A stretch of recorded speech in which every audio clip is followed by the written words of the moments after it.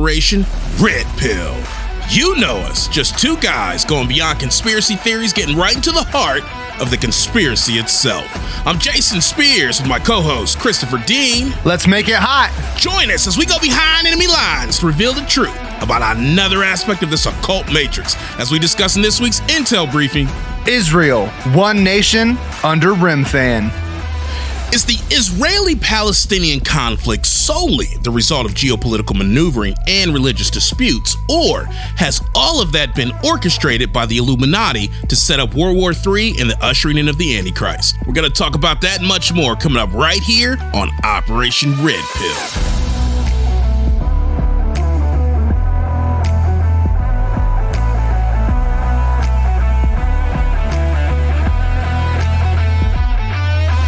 Ladies, gentlemen, everyone from across the podverse, welcome back to another episode of Operation Red Pill, where we like to take you beyond conspiracy theories and get right into the heart of the conspiracy itself.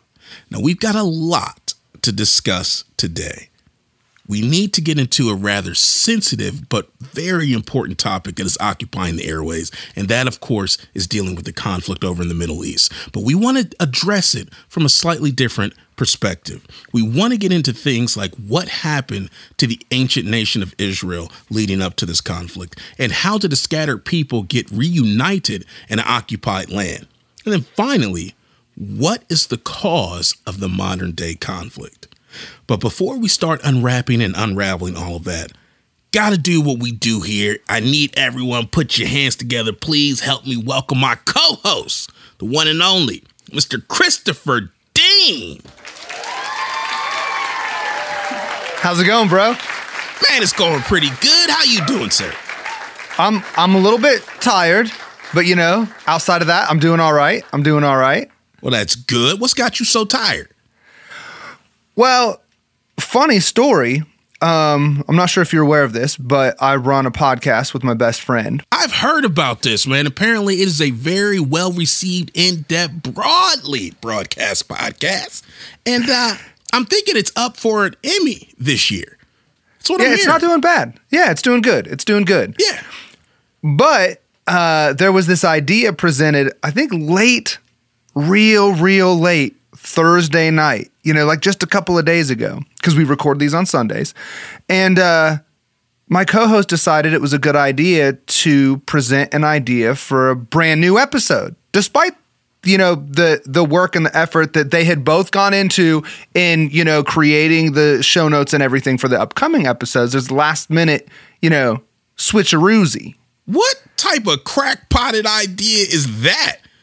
Whoever that guy is, he should be taken out back and, I think, rewarded. Because that sounds like a brilliant idea now that I think about it. But if memory serves me correct, the idea was pitched to him. Something along the lines of text message. Oh, what have we here? Bro, we've got to talk about this Israel thing. And most Ricky Tick, bro, it's like super serious, man. That's not what I sound like. You don't know what you sound like in my head. You have no idea. It swings. That's runs funny. the gamut on different tones. And that one was Pier Surfer White Boy. Okay, that's fair. I mean, okay, it was my idea because I've just seen so many arguments break out, you know, over this Israeli-Palestinian conflict stuff that's been going on.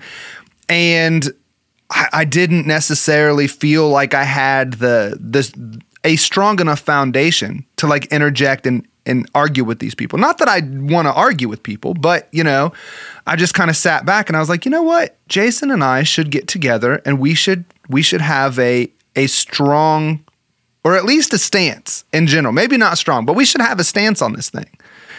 You know what? Being a very mild-mannered individual and not one who seeks to defend himself, I find it uncharacteristic that I must, at this moment, defend myself. And actually state the fact that I was quite happy when I saw that text come across, because I had been thinking about it for about a day or two. Okay. And I thought, you know what? We got too much on our plate. That is too much of a elephant to try to tackle. Yeah. And then you shoot the text over and I was like, all right, God, I think we're going to have to do it. I don't know how we're going to do it because this is a behemoth. Yeah. But we did it. We got it done. And I think we're able to put together an episode that's going to be really interesting. Yeah. So with all of that said, Christopher, let's go ahead and talk Israel, one nation under Remphan.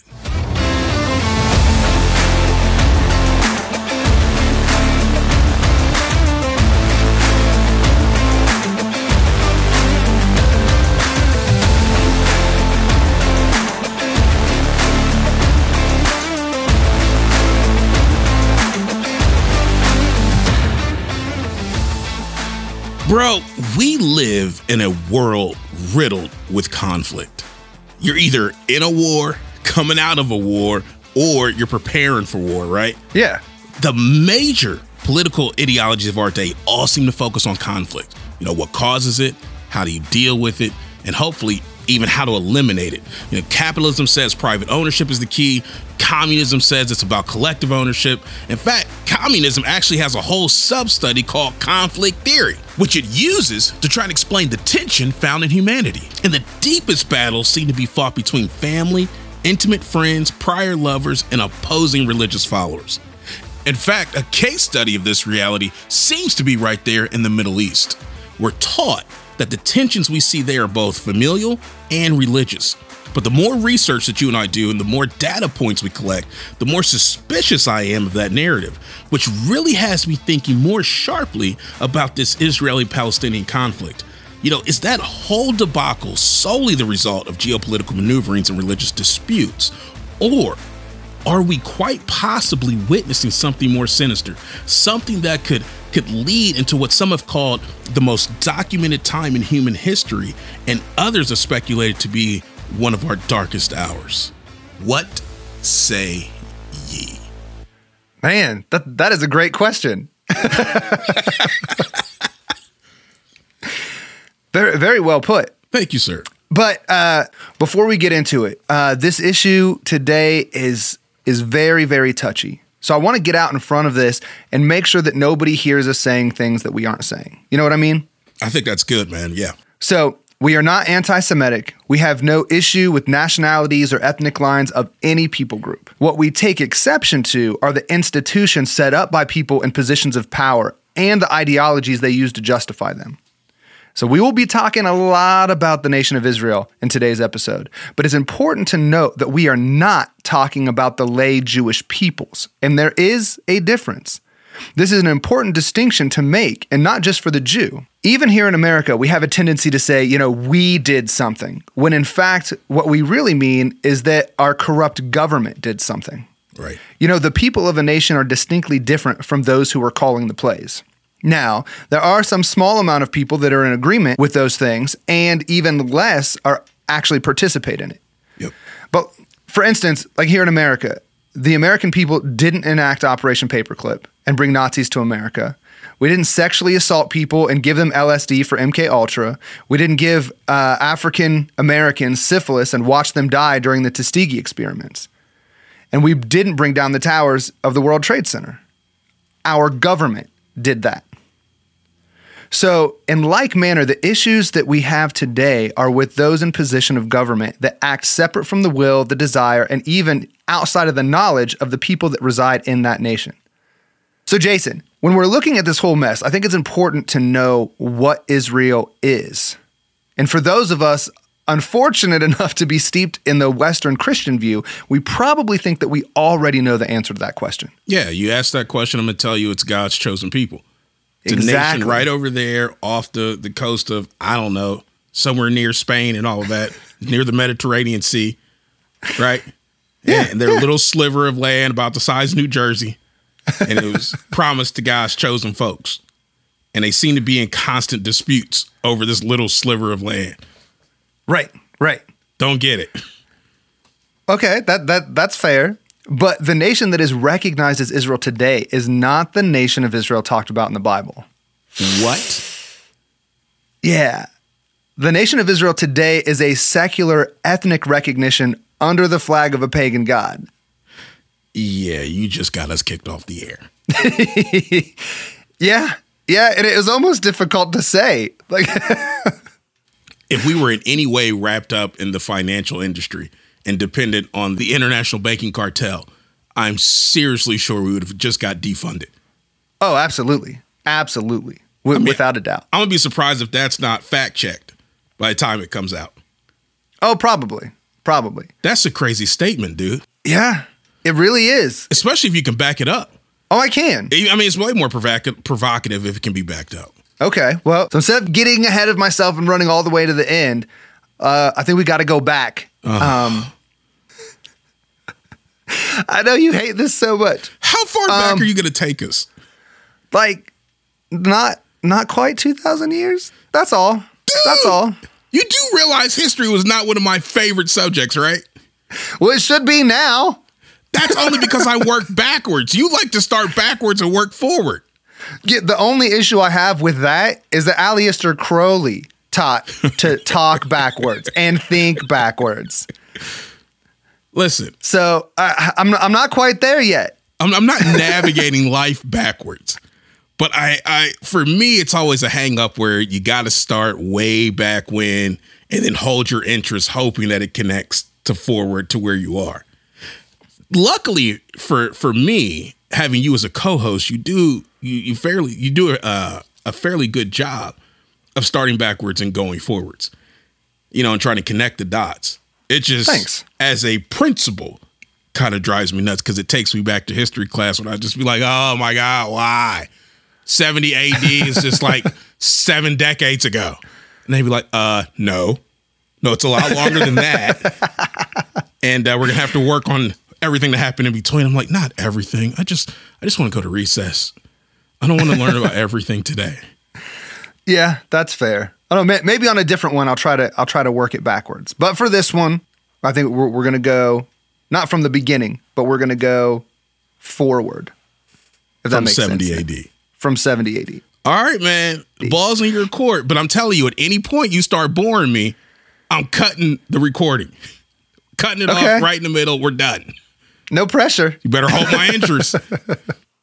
The destruction of the temple. How's that? That's sexy, right? The destruction of the temple. Yeah? Yeah, there are listeners out there like me. There's like, okay, I heard destruction of a temple. That has some action to it. All right, you got my attention for 30 seconds. Go. I'm part of the Twitter generation. So the destruction of the temple happened in 70 AD as the Roman Empire no longer wanted to... Are you on 1.5 speed? What's going on here? He said I only had 30 seconds. That's funny. But the Roman Empire no longer wanted to tolerate Israel as a state. Okay. Because Israel was under the control, the occupation of the Roman Empire. And they kind of got sick. They had, some special privileges and things like that. And they just kind of got sick of dealing with it. So in 69 AD, war made the decision that they weren't going to tolerate Israel anymore. The temple they destroyed in 70 AD, and the war lasted until the Battle of Masada, which was a 3-year siege on Masada that ended with all of the Jews committing suicide instead of becoming Roman slaves. Now, wait a second. You say Masada. Is that like their special forces? No, Masada was I believe it was a city on a hill, but it was an actual city, the city of Masada, not the Mossad. Oh, Mossad. Okay. Phonetic listening, dude. No, it's all right. And for those that are unfamiliar with siege works, because we don't typically deal with that today, what would happen, and this was the typical modus operandi of the Roman Empire, is you'd wake up one day and there would be siege works all the way around your town or your city. You couldn't trade, you couldn't get food, and they would wait you out instead of having to actually battle and lose, troops and bloodshed and all of that. They'd wait till you ate each other or you starved to death or something like that. 3 years is a relatively short time for a siege. Because what had happened was, because I think the siege on Tyre was like 20 years or something like that. Like it's crazy. It's a completely different type of warfare. And the siege works on Masada were actually constructed by Jewish slaves. Okay. So if the citizens in Masada wanted to fight back against the building of the siege works, they'd have to be killing their own people. Interesting. That's a clever strategy. It is. And it worked because they let them build the siege works. And then, like I said, instead of letting themselves become slaves, they all committed suicide. So by the time the Romans got inside, everybody was dead. Wow. Yeah. Absolutely crazy. And then most of the remaining Jews, they brought into Rome and were sold into slavery. Okay. And this is interesting because there was still a bunch of wealthy Jews in Rome that were, Roman citizens. So there was a rush to purchase Jews and free them within the empire, to gather funds and stuff to try to prevent all of the Jews that got destroyed in the war against Israel from all being slaves. Okay. So this actually led to a strange increase in anti-Semitism because there was such a rapid influx of Jews in the Roman Empire. First as slaves, and then from slaves to Roman citizens all of a sudden because they had the funding of the Jewish elite in Rome. Okay, I got you. So then this phase actually kind of left the Jews open to adopt different types of mysticism. So they lost their nation, they lost their temple. So they were kind of looking for an answer, right? Looking for different interpretations of the Bible to still justify their belief system and their lack of ability to practice it. Is this where Kabbalah comes in? Yeah, right about the same type of thing. I don't know exactly when, because we'll mention here in a little bit that Jakob Frank was responsible for converting the Rothschilds to the Kabbalah. But what the thing that primed the pump for that was the destruction of the nation and the temple. So this is where things like the Zohar and other mystics' writings were accepted into Judaism and kind of got mixed with the Jewish faith. And not with everyone, probably primarily the ones that are of elite status, right? Anybody else is just trying to, be out there making a living and survive. Right. So that's kind of where this came in. Okay. So Jakob Frank was a follower of Sabbatai Zeidi. And he taught that it was actually committing of all the sins instead of restraining from sin that would actually usher in the Messiah. So like I just said, he converted the Rothschilds to the Kabbalah, and then they together worked to institute the Bavarian Illuminati of 1776. That's wild. Yeah, it's absolutely crazy. But a separate movement that's about the same time as this is the Haskalah. The who? The Haskalah. So the Haskalah, often termed as the Jewish Enlightenment, it was an intellectual movement among the Jews of Central and Eastern Europe with a certain influence of those in Western Europe and the Muslim world. So it arose as a kind of a defined ideological worldview during the 1770s, and its last stage ended about 1881 with the rise of Jewish nationalism. Wow. So, yeah, the Haskalah pursued two complementary aims. It sought to preserve the Jews as a separate, unique collective, and it pushed a set of projects of culture and moral renewal.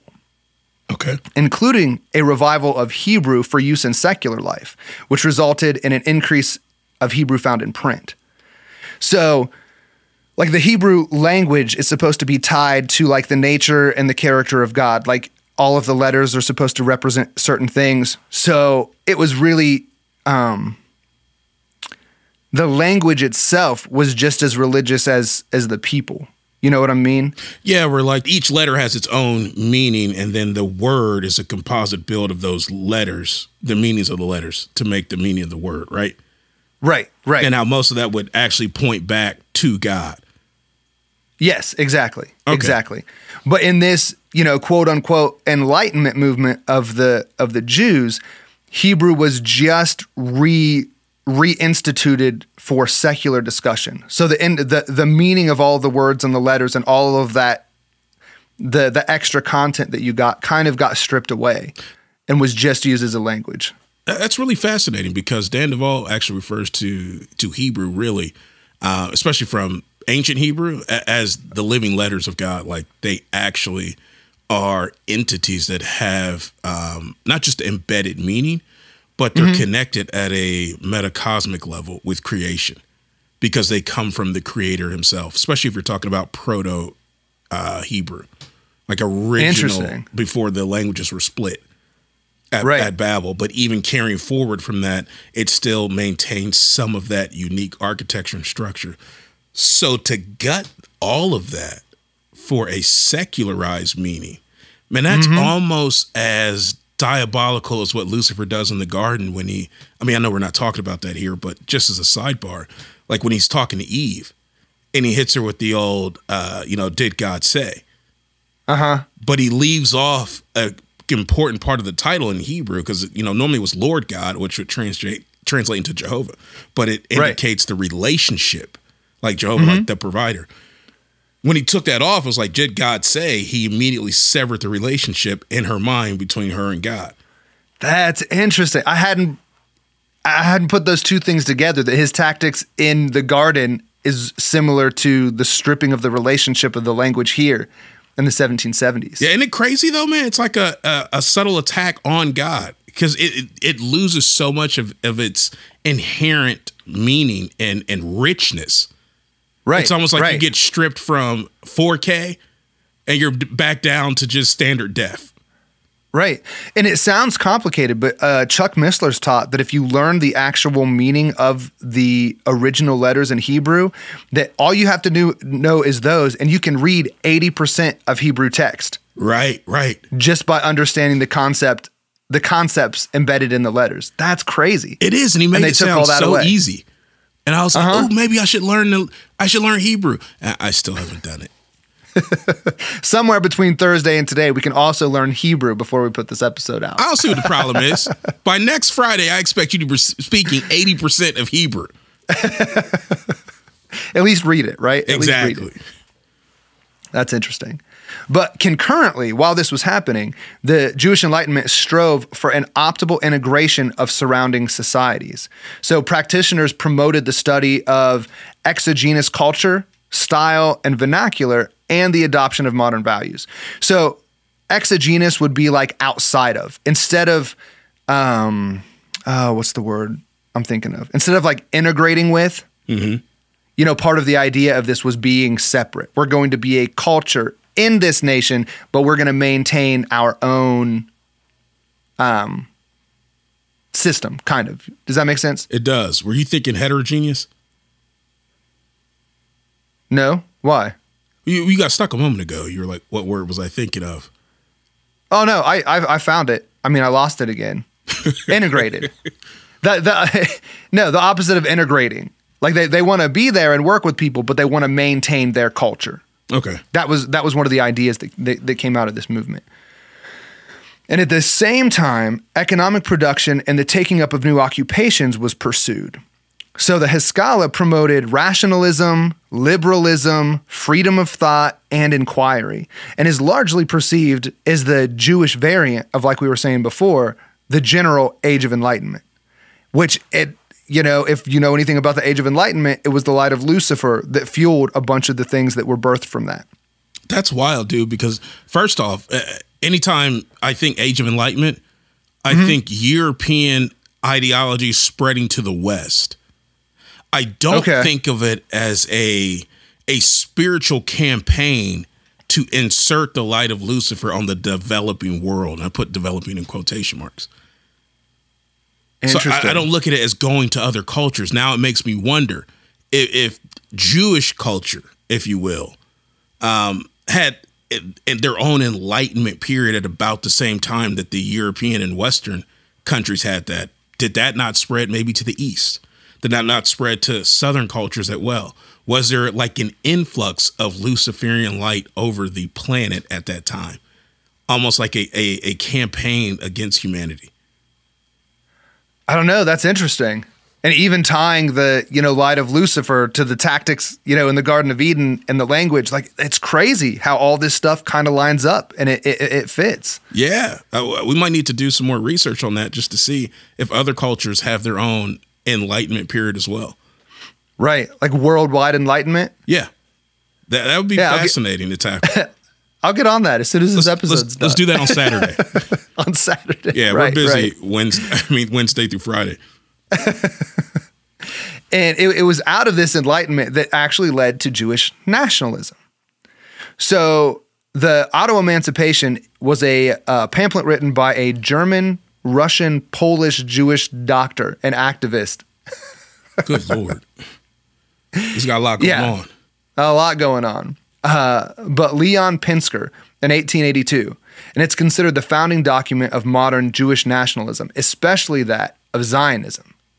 So he discussed the origins of anti-Semitism and argued for Jewish self-rule and the development of a Jewish national consciousness. So he wrote that Jews would never be the social equals of non-Jews until they had a state of their own. And he called on Jewish leaders to convene and address the problem. In the pamphlet, he describes anti-Jewish attacks as a psychosis, a pathological disorder, and an irrational phobia. This is fascinating. There's such similarity between what's happening here and what's happening in the West with the United States. How do you mean? Well, right here, you're talking about how Jewish nationalism was cultivated by the release of a single pamphlet that actually stoked ideas in the public mind, right? Mm-hmm. The same thing happened in the New World in the United States. Thomas Paine, Common Sense, pamphlet that he wrote, actually was responsible for stoking the fires for a revolution amongst the regular citizens of the United States at that time. What's blowing my mind is the reality. You know, sometimes you talk to people about what you can do as a person, and some people don't feel that equipped to make a change or a mark on humanity. Like, what can I do? I'm just one person. But the more you study the history, our collective history, the more you see these moments where a single person is responsible for a huge change. Right. Which throws the whole idea of what can I do flat on its head. You can do a lot. Right. You actually can. One person can really do a lot. Yeah. Yeah. This is a great example here by this, what'd you say he was? German, Russian, Polish, Jewish? Yeah. I think it was just Russian and Polish. But the pamphlet was written in German. Okay.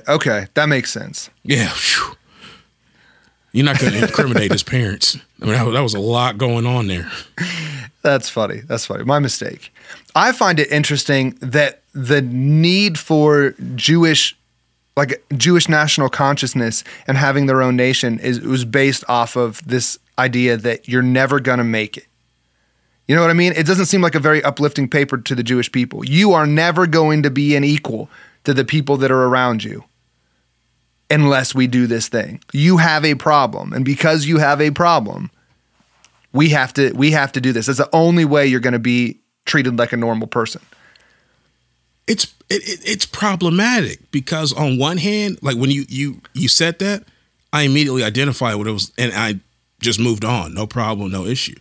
You just went back and reread it, and it's starting to be a little unsettling because there's similarity in language for conflict theory that says that because you are oppressed, you will never be able to have a good life. Right? So you're the victim starting out. And you are going to have to fight against that conflict in order for you to have any measure or semblance of a quote unquote normal life. That's interesting. And now that I'm rereading it, I'm like, I don't know if I can fully get behind the point. And at first I didn't really have a problem with it. It just goes to show how not just clever some of these ideas are, but how easy it is to get past our evaluation and our thinking. How quick we can accept ideas. I mean, you and I probably strain at a lot more ideas than some of our contemporaries. And even in that, this thing just flew right past me. Yeah, it's crazy how quick that stuff just slides in. You're like, oh yeah, that's a good idea. Right. Not bad. I mean, if you don't have a house, I mean, how are you going to be equals with people who do have houses? You know, you're not, because you got the haves and the have-nots, which takes us back to conflict theory. Right. That's interesting. I didn't connect it to conflict theory. Man, it's wild, man. We got more work. It is. Keep going. Right. So the Jewish nationalism led to Zionism, which is a more specific branch of Jewish nationalism. Now, I've heard this term before, like the Zionist and Zionism is happening. I'm thinking this is probably the same thing, so I'm interested to see where this comes from. Right. So it's a nationalist movement that emerged in the 19th century, and it espouses support for the establishment of a homeland for the Jewish people. Specifically, the thing that's specific about Zionism is it's in Palestine.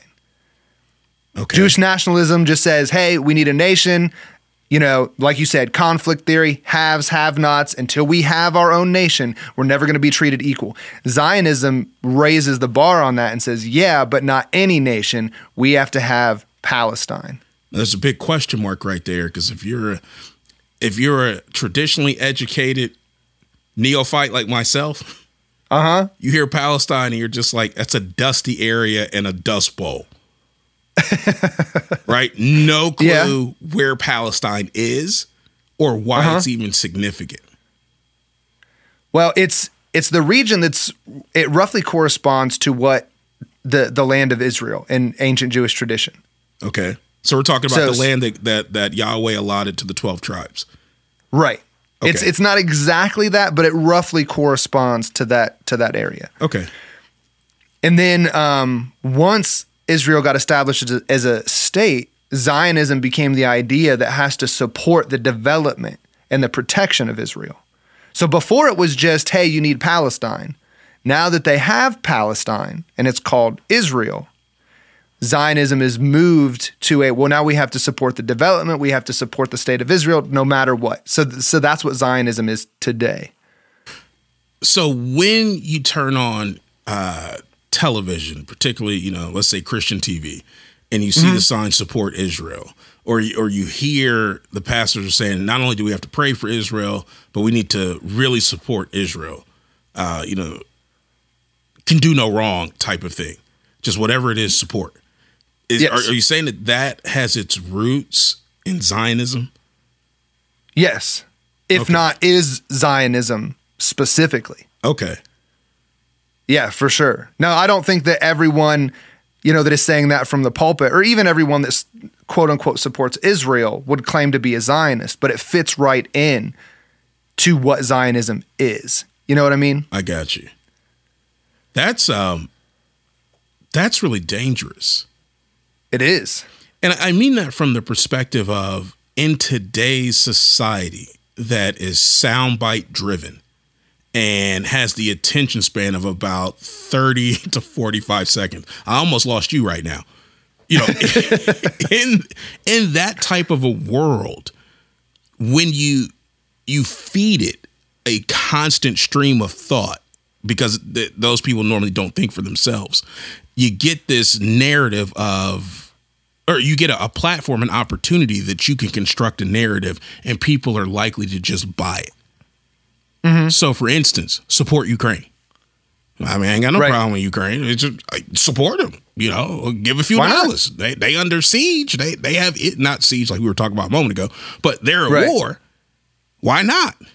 And the next thing you know, a nation of 340 million people are given significant sums, and then the government is adding to that significant sum. And next thing you know, you've got millions of dollars going over to a country that's one of the most corrupt regimes on the planet.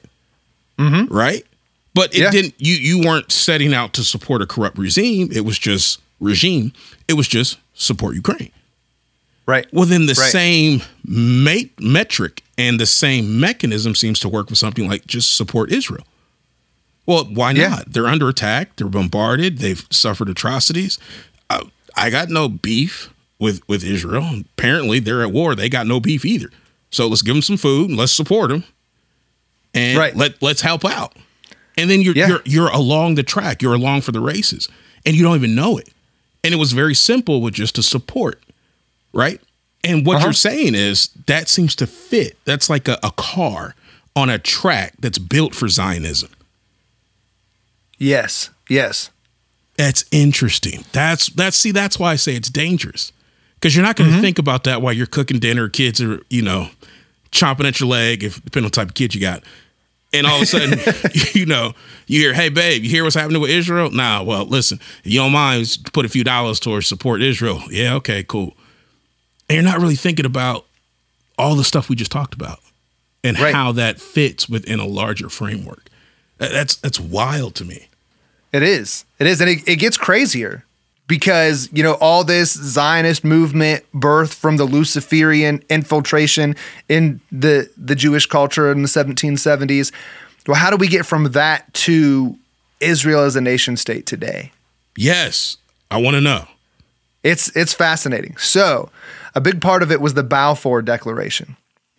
So the Balfour Declaration, if I can speak properly, was a public statement issued by the British government in 1917 during the First World War, announcing its support for the establishment of a national home for the Jewish people in Palestine. So it was announcing their support for Zionism. Problem was then it was the Ottoman region. It had a small minority of Jews. Okay.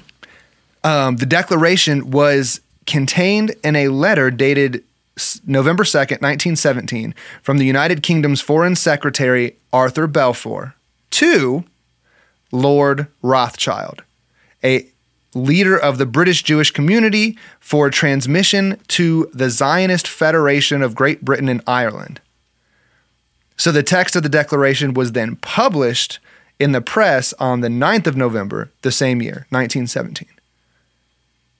What?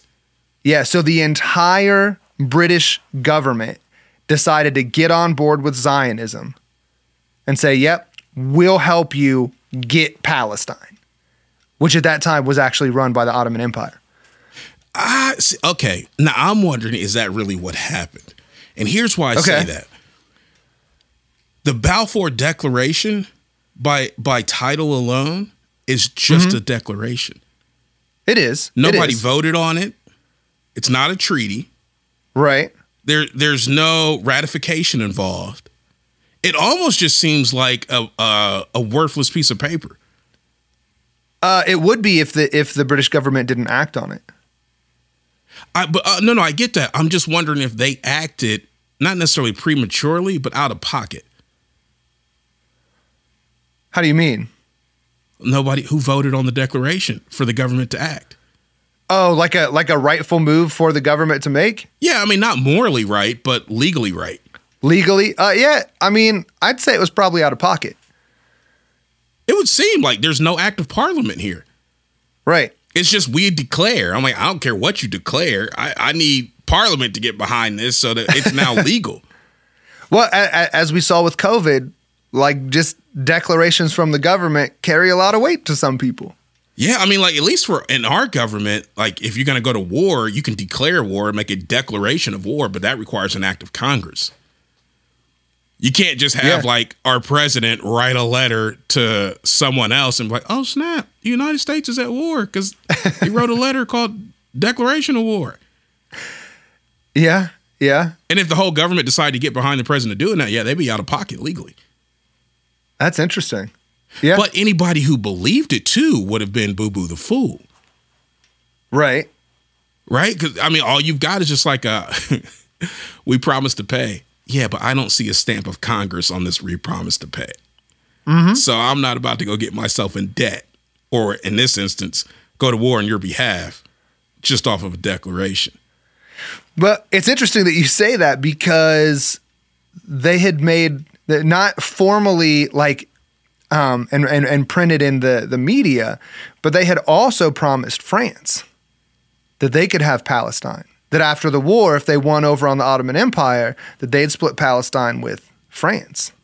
So the Brits were just going around whoring out all sorts of promises. Oh, yeah. And they also promised to give Palestine to the Palestinian people if they rebelled against the Ottoman Empire.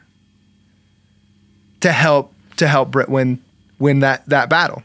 Okay, I got to stop you because I didn't pay much attention in history class. Remember, short attention span. Okay. The Ottomans. Now, who are they? Not 100% sure. You gave me 48 hours to put this episode together. Technically, you asked for this. I didn't give it to you. I remember hearing their name. They were a long-standing empire. I think like a 1,200-year-old empire. Yeah, weren't they like a Turkish empire? I think so, yeah. Okay. I just don't have a lot of solid information under me, so I don't want to make any false claims. Nope, but I want to go back and research that because I keep hearing a lot about the Ottoman Empire, but I'm not really sure who the Otts were. Okay. And you know, how wide their empire was. Gotcha. Well, for our purposes today, they were enemies of the British Crown. Okay. And they occupied Palestine. Okay.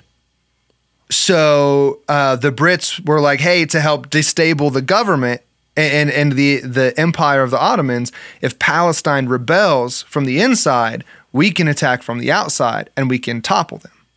Okay. And to repay the Palestinians for helping them out, we'll give you your own nation state. We'll give you Palestine. Seems and fair. that's exactly what they did. They rebelled against the Ottoman Empire. They helped the Brits win. And there's this issue of the fact that the French and the Jews all think, and the Palestinians all think, that they're going to get Israel. Huh. And this happened in 1919. The end of World War I was 1919, I believe. The Balfour Declaration was 1917. Okay. But I think it poses a question. I mean, if Great Britain is sending out all these promises to other nations, why openly offer it to a different people group? You know what I mean? Because that's going to cause some tension. France is going to be like, whoa, wait. I thought you said we was going to share it. And the Palestinians looking in are going to be like, hey, wait a minute. We did this thing for you. I thought we were going to share it. But we have to look at the international bankers that kind of kicked off World War I. So primarily the Rothschild dynasty, right? Okay. The Brits were funded by them. So in order to maintain funds and continue to win the war, there was a deal made between the Rothschilds, the international bankers, and the Allied powers or whatever they were called. Maybe that was World War II. I can't remember. Was it Central Powers? Maybe Central Powers. I think it was Central Powers. I can't remember. But yeah, so there was two issues. One, they needed to Great Britain needed the money to keep coming in. And they also wanted the U.S. to join the war, which would guarantee victory. Like at this point, they were like, I don't know if we're really going to win this thing. You know, we need more money, like Ukraine, but we also need America to jump in. So we have the sinking of the Lusitania was just the thing to guarantee, or at least to push America into the war. So it was a signal to the U.S. that they actually had a dog in this world war. And lots of scholars say that this is what got America's attention and this is what got America interested in joining. So the Lusitania went down about 1915. And finally, the United States joined World War I in April of 1917. Later the same year, once the Jews had made good on their promises to keep the money coming and get America to join the war, we get the Balfour Declaration that in return for that, they get Palestine as an Israeli nation state. Okay. So for anyone listening, if you want to know more about the sinking of the Lusitania, we did an episode called Troubled Waters, Triggers of Global Cataclysm. And I believe it was episode 45. We go into a lot of World War I, World War II, Vietnam War. Like it was a really interesting episode, but we definitely go into more detail about the sinking of the Lusitania in that one. But the other issue with the Balfour Declaration is that it undermined the camaraderie between the Germans and the Jews. So this is something I didn't know, and this is pretty interesting, that during World War I, there was a great amount of cohesion amongst the Jews and non-Jew ranks in Germany. Okay. Many of them even relished the idea of war because they thought it would help reinforce this idea of manliness and allow Germany to make a name for themselves on the world stage. They all believe there's no distinction between Jew and non-Jew. We're all Germans. We're brothers in arms, right? Right. However, the German surrender of the Treaty of Versailles left many confused and looking for someone to blame. Because I guess Germany didn't actually lose a bunch of battles. So they were all kind of confused on like, what happened that made us give it up? I don't know how accurate that is, but that was the the mindset of the masses in Germany. We were doing fine. Why did we give up? Okay. So as the Jews gained the promise of a nation state by the enemy, many Germans believed that they had somehow been betrayed by their Jewish brothers. And now this once unified fighting force is kind of getting split down the middle. Does that make sense? Yep. In the back channel dealings of the enemy. Wait. No. How are they going to be upset at the Jewish people as though they had something to do with what happened? Because the Jewish bankers were part of, one, they were funding the enemy, and two, they were tied to Arthur Balfour for this declaration of the Jews. So specifically, we're talking Rothschilds, though, right? Rothschilds, yes. And I'm guessing they're not playing in the background the way they are now? Not so much, no. Because Lord Rothschild was, what did I say he was? He was he was a leader in the British Jewish community, and which is why they wrote him so he could transmit it to the Zionist Federation of Great Britain and Ireland. So he was doing things politically, like with his face out, if that makes sense. Yeah, so he's not operating from the shadows like the family does now. Right. I got you. Okay, now I can see how there's a social tie. At first, it didn't seem to make sense and just seemed like, how'd you arrive at that? There is that. So there's a guilty by association thing that's happening here, but I looked in several different places, and there's kind of a mystery onto how it's called the stab in the back theory. And nobody really knows how it got started, which is very suspicious to me. Like something that's fracturing camaraderie amongst people groups in a nation and nobody knows how it starts, that's suspicious. Right. And, considering what we know about propaganda and mass mind control, I think it was absolutely an implanted idea. Because if the Jews in Germany got along great in Germany, they'd have no reason to want to leave. Okay. So one of the ways that this started was cartoons. And cartoons, when they came on the scene, they were all war propaganda. Like that's how we have the cartoons that we put in front of our children today, because they first came out as war propaganda. And this is where we see the idea of the stab in the back theory enter the scene in Germany. There were several cartoons that emerged, and they were either like an androgynous caricature of a Jew stabbing a German soldier in the back, or Jewish elites along with who I think is Churchill. Like it's a cartoon, it's an older cartoon, so I'm not 100% sure. But those Jews are stabbing a bunch of German soldiers in the back that are fighting in foxholes. Andrew. We should probably put this on Instagram so people can see what we're talking about. Okay, I can do that. And the androgynous one is I don't even know how to start unpacking that issue, but it's pretty interesting. Yeah, it's troubling because I'm looking at it now, and as far as a piece of art, it's certainly troubling. I think it's a huge insult to a particular people group. Mm-hmm. Not just a stabbing in the back, but then also the fact that you've got what looks to be a male with female breasts. Right. And I'm not even going to go as far as to suggesting a Baphometian connection. Just the fact that it's androgynous is just like, what are you trying to say about their women? Or what are you saying about their men? Right. There's implications, not 100% sure what they are, right, but there's some massively grotesque implications. Yeah, whatever it is, it's cartoons. Offensive. Yes. That's the bottom line. Right, exactly. And it was, so this kind of drove a wedge in the people groups between the non-Jew Germans and the Jewish Germans. And it was in this crack in the morale that that Hitler was able to kind of gain his foothold. Okay. So post-World War I, this is really what gave him the political foothold with the people. Because I was always told that Hitler was looking for a scapegoat. Okay. Like who can we blame this loss on?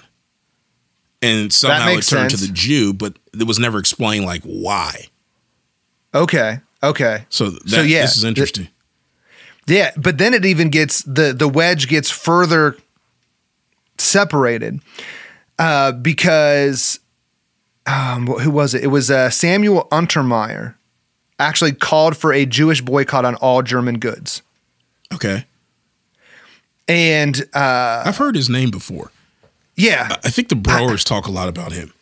They do, which made me, I was really hoping to get a lot more information, but time constraints being what they are, I only got a little bit of information. Okay.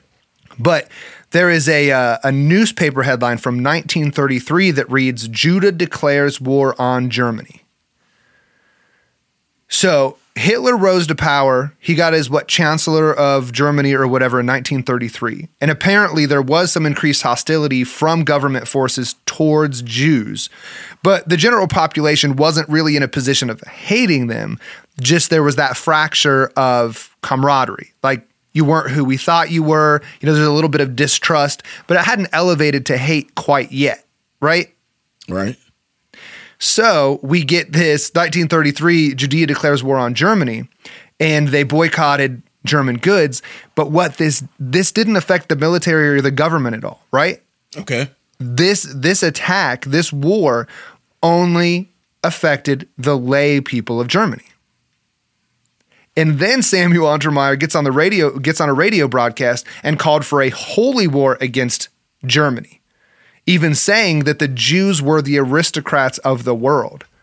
So at this point, if you're a non-Jew in Germany and you just fought side by side with your neighbors who were Jews and everything was great, we brothers in arms, right?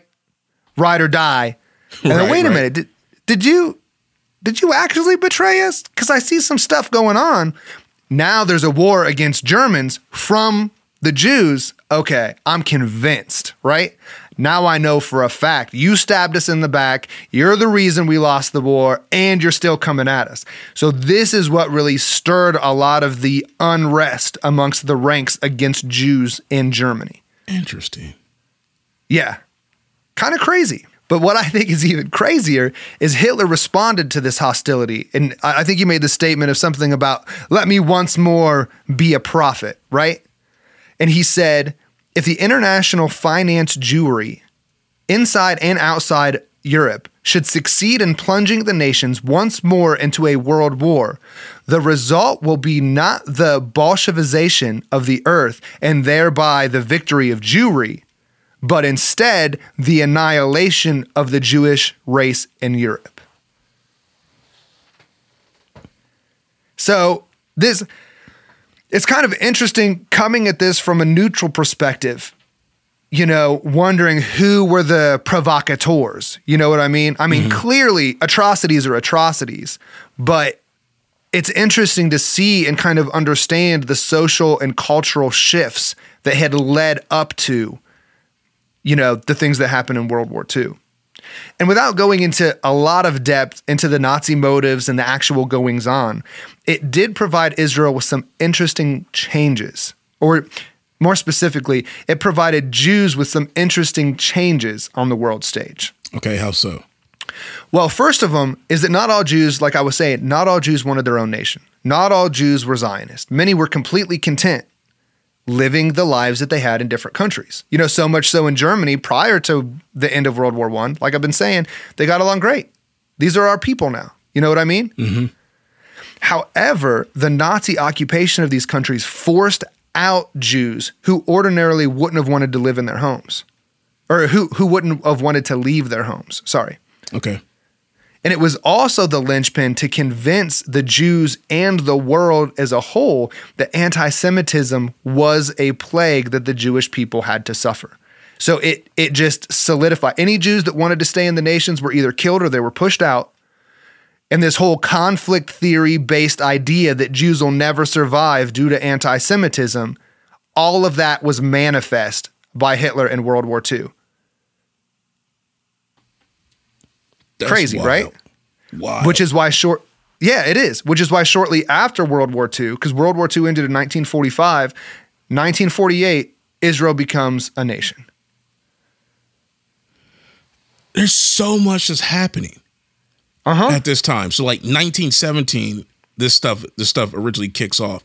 That's only 4 years after the American Rothschilds have been able to establish the Federal Reserve. Yes. And I think about a year after that, World War I kicks off. And we've got Woodrow Wilson, and Churchill, and it's not Stalin. Is it Stalin for Russia? I think it is. I'm not sure. Okay. But I think those are the three that are fighting side by side as allies. Okay. Right, but you just got Woodrow Wilson to put in the Federal Reserve, and shortly after that, set up the 13th Amendment, which, gives us income tax and all that crap, but really ties the American people down financially. All of it's coming from moves from what Hitler was calling the Jewish financiers? Yes. They're all coming from that family, that dynasty, the Rothschilds. Mm-hmm. And then shortly thereafter, we come through World War I, World War II, we're back at it. And World War II follows a huge, matter of fact, both of these wars follow two really big occult workings. Coincidentally enough, you've got Aleister Crowley's Amalantrah working, which I think took place in 1913. Okay. He coincidentally happens to be a Brit. The year later, you get the start of World War I. All right. And then you have his students trying to reenact his working, and that's when you get the Babylon workings, 1947. Okay. So that would have been right after World War II. When did World War II end? 45. I thought it ended in 48. No. Israel becomes a nation in 48. Yes. But World War II, you said, ended in 45? Yes. That's still crazy. It is. And one of the things that we have to remember is that it was the secular movement of Jewish enlightenment, which focused on things like, we talked about secular Hebrew language and rationalism. Mm-hmm. So rationalism, just to paint this picture and tie it all together, rationalism in philosophy is the epistemological idea that reason is the primary way that one knows what is true. It's in contrast to faith, tradition, or even sensory experience. So rationalism says that says that we're born with reason, and anything that has to be taught to us actually varies from what should be known as natural reason. And the elite Jews practicing mysticism and what? That flies in the face of so much stuff. It really does. So because you have to be taught rationalism. Wait, you do, but I was really stuck on calculus and everything else that you have to be taught in school. That's not rational because it has to be taught to us. Right. Your point on rationalism, another point, but then I jumped to evolution. Yeah. I was like, that has to be taught to us. I was like, that's a crazy metric and standard. It really is. And then on the other side of that, you have the elite Jews practicing mysticism and pagan practices, right? Babylonian money magic. Right. And where these two movements come alongside each other, in a world drenched in anti-Semitism, causes Jews nothing but persecution everywhere they go. And this is the ideological basis for the rationale for establishing Israel as a nation. It's crazy. But this isn't what most people think of when they think of the people of Israel, right? We see Israeli conflict, and Christians are the first to come forward with ideas like, they're God's chosen people. I've seen on social media, there's an Amos 9:15. I will plant Israel in their own land, never again to be uprooted from the land I have given them, says the Lord your God. So there's this weird idea without taking into consideration what got them there, who they are, who recognizes it, and who they're fighting against. We're blindly getting behind this idea of God's chosen people from the Bible, and at all costs, they need to be there. It's kind of crazy. So I think it's important to, while we're looking at this, we need to remember that none of this has been in service to Yahweh. None of that has led to the nation of Israel that we have now. And Israel hasn't even been there since 70 AD, to almost 2,000 years. Now, if we take note, the Israelites were only able to maintain habitation of the promised land when they were obedient. This is another important aspect. Okay, explain. So, a good example would be the Israeli captivity of 70 years. So this happened because God told the Israelites that they needed to give their land a rest every 7 years. They were supposed to take that seventh year, and it would be the Sabbath year for the land, and it was supposed to rest. Seemingly benign commandment, right? Like not, don't kill each other or anything like that. It's just farming, right? It's just essentially about farming. Right. But they failed to do this. They went 490 years without giving the land rest. So God's response to this is Babylonian captivity for 70 years. So what's 49 divided by 7? It's 70. God took those years of rest by force. So we see this. Yes. We see this all the time, that obedience is a necessary component to hold the rights to the promised land. Okay. What makes anyone think that Israel has the right to be in the promised land now? I mean, Tel Aviv is the homosexual capital of the world. Why do you know that fact? Seems to be a rather odd metric that you would pay attention to as a married man. Well, research. It's just little independent research. You stuttered there, man. I don't know if I could trust that. It wasn't a strong position. You could at least have said it was a carryover fact from our June studies. There you go. It was a carryover fact from our June studies. How's that? Is that a good answer? Did I deliver it with a straight face well enough? Oh, you did. That's great. Oh, that's funny. But another idea, though, just to I'm not claiming to be a theological expert here, but just looking at the way that the Bible lays this out, I think Christians just giving Israel carte blanche immunity to be there because they say that they're Jews is a dangerous game. And if we even look, they're called the children of Israel specifically because the patriarch Jacob, God changed his name to Israel, and his 12 children became the tribes of Israel. But there's an important distinction here in how God relates to Jacob even after changing his name. So it was a normal practice that as God moved on particular people that were obedient to him, he would change their name. Right. So we have Sarai and Abram became Sarah and Abraham. Typically when this happens, though, the name doesn't change. Okay. It doesn't change back. Once God says, this is who you are, that's who they remained. That's not the case with Jacob.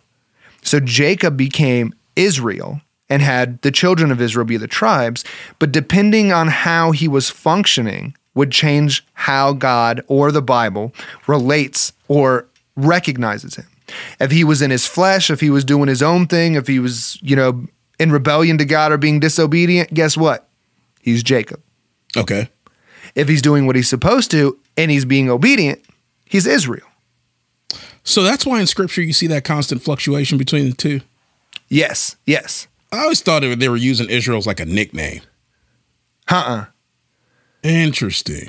It's almost like if your parent calls you by all three names, your behind is in trouble. You know you're in trouble. Hold on, that happens in the white community?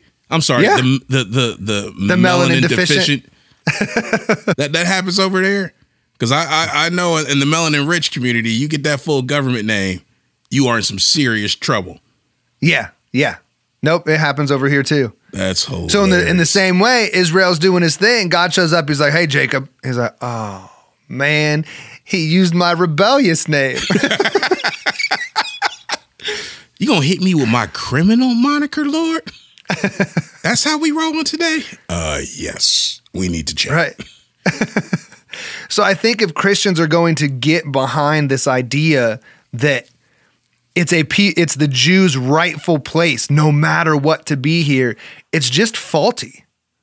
There's a way of going about things. If in fact they are the direct lineage of Jews, and if in fact this is God's appointed time or whatever, I don't know. I see it going differently. You know what I mean? Because no part of it goes, we need to be in the promised land so we can properly serve our God. It's everyone hates us. We're never going to amount to anything. So give us a nation and we're going to take it from these people. There doesn't seem to be much religion, much devotion to God, or even biblical framework for any of the changes that have happened on the world stage in regards to Israel. So how would you deal with the fact that, like, in Scripture, Israel took land? It wasn't necessarily just given over to them. There were conquests or things they had to do that didn't look too pretty. Do you think there's a correlation maybe with the fact that there are things they have to do in order to get in the land to maybe explain some of the stuff we see happening? How do you mean? Well, like at this point, you were saying there's no real, it doesn't seem like God's necessarily behind the events or things that are happening for them to be in the land, right? Yeah. But if you looked at some of the things that happened in the Old Testament for Israel to occupy the ancient lands that were given to them, from a secular standpoint, you may not look at that like God's behind that either. Is there any argument then to be made that perhaps Israel having to do some of these things that it doesn't seem like God is behind is really them doing the things they've had to do all along to maintain the land? You mean like what would my defense of that be? Yeah. Well, one of the things is that, I'm actually glad you asked that question because I was thinking about this. I'm glad because I didn't want to put you on the spot, but the way you raised it, I was like, let me go ahead and throw this. No, it's really interesting. So what some people don't recognize is that there were actually restrictions to the military force that the ancient Israelites could have. Okay. One of them even being the fact that the kings were not allowed to have horses because horses were a sign of military might. And God said, I am your military might. That's why you ride donkeys. That's why when Jesus rode a donkey into Jerusalem declaring, I am king, we're like, if you're a king, why didn't you buy a nicer steed? You know what I'm saying? Like, this doesn't make any sense. This is the worst king I've ever seen in my life. Why are you laughing? Okay, the way you just explained that one, I never knew. All right, so it immediately sparked this whole idea. You can't have horses. Like, I didn't understand why David got in trouble for counting the army. Number one, right? Okay. But you just said you can't have horses, which is why you would ride donkeys. Okay, so then I imagined a regiment of Israeli troops coming over the hill in donkeys, and somebody like me on the enemy side would crack a joke and be like, look at these jackasses coming over the hill. Right, exactly. And then, like, the earth would open up. They'd be like, there goes spears. I guess they God ain't playing. But I'm like, that's crazy because you wouldn't be threatened by that. Uh-huh. I mean, can you imagine a whole regiment of people coming up? Shh, we got to sneak up on the Persians. And you get over the hill and over here, all of a sudden you hear, hee-haw, hee-haw. You're like, what is that? I think their horses are broke. Right. What's happening? Oh, here come the Israelis with their donkey regiment. Like, what happens when the cavalry shows up? Hee-haw, hee-haw. And it's all the cavalry of donkeys. Mm-hmm. Like, I've never put this together. That's why I was cracking up. Okay. No, that's pretty funny. It was a whole bunch of Shrek donkeys. Right. As soon as we get done killing the Persians, we're going to have waffles. That is a nice boulder. Right. Man, you talk about going left so quick. I was right on track with you. No, it's fine. It's fine. You made it funny. But yeah, so there's this idea that is, as long as Israel is being obedient and in the will of God, he's going to do the fighting for them. Okay. But that's not what we see today. We see Israel appealing to pagan nations, political powers, gotcha. Money from America, the might of the British crown, and even we'll get into here in a minute, the elite globalist organization of the United Nations. Okay. they're almost, I don't want to say they're not doing any of the fighting themselves. They have not gained for themselves any of this ground. It's been provided by other nations. And then if you remember, I think we did an episode a little bit ago where we had a clip where, was it Bill Maher? He was asking Benjamin Netanyahu, like, how do you guys win wars so fast? Because we in America, we haven't learned that trick. Yeah. And he said, oh, we have America. Yeah. I remember that. Israel, the Jewish people, God is supposed to be their might, not America. So yeah, there's a lot of things along this whole process and who they're appealing to for power and support that just doesn't fit any biblical model whatsoever. Oh, dude, that's fascinating. Well said, man. Thank you. And then on top of that, we have the symbol that they put on the flag that represents Israel today. You're talking about the Star of David. Yeah. What's known as the Star of David. It's weird because I don't see it anywhere in Scripture. I don't know how it got that moniker. Right. But as soon as it's called the Star of David, you immediately associate a certain level of authenticity, biblical authenticity and credibility to it. But I never saw it anywhere to be emblematic of the nation of Israel. So I don't even know where it came from. Well, I used to not know. You forced me to do some research. Right. So there's no actual historic evidence, like you're saying, to suggest that David ever used this symbol for anything. Okay. But you could probably more accurately say that it is the Star of Solomon.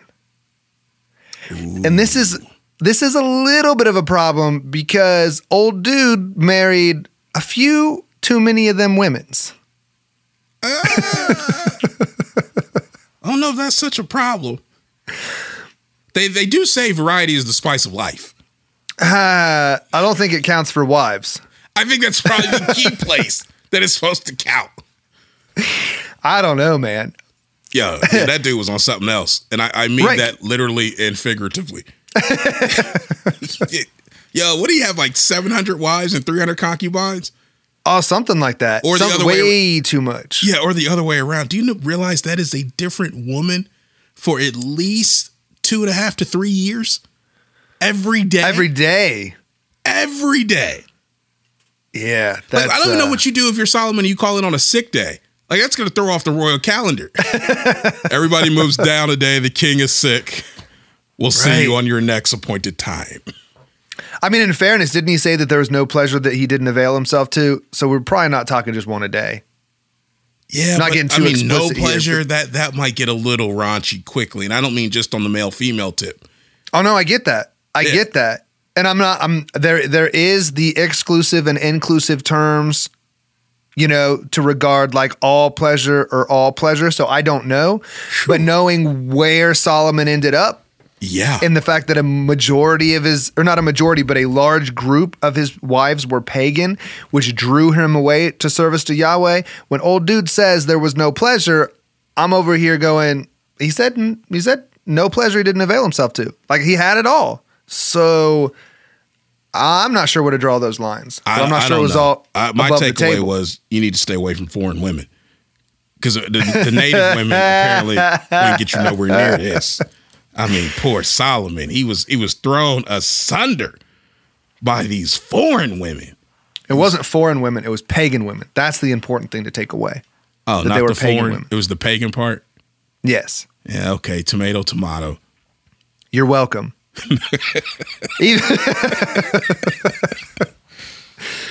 But even Solomon's pagan secrets to this day form the basis for a lot of our secret societies. Now, dude, that's crazy because I remember when we first started getting into some of this study and I would see Solomon's name attached to stuff. I thought it was just like an attack on biblical credibility.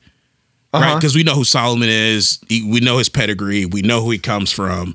Yeah, he had a slip up or so. So did his daddy.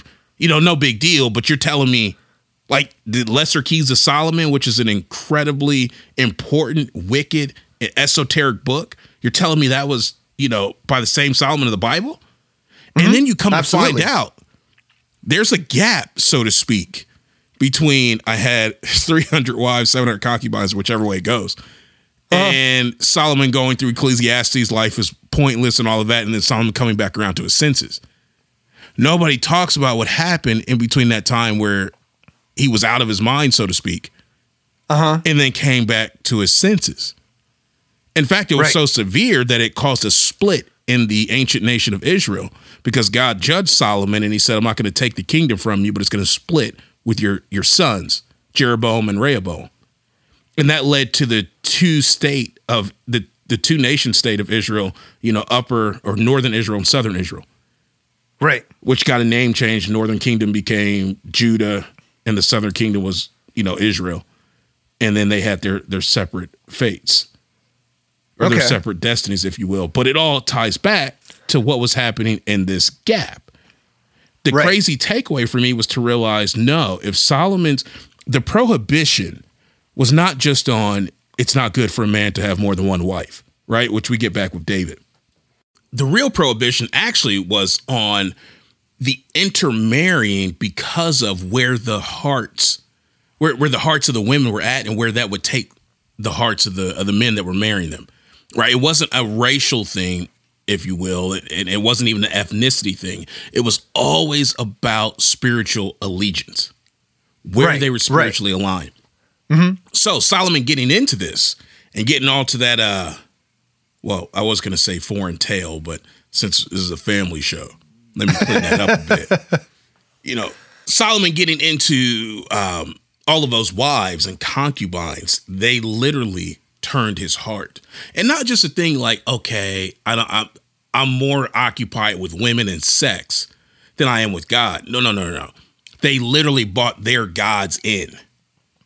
And that's who they started to worship. He's the one that caused the explosion of the occult. And it's very intriguing that it would be him.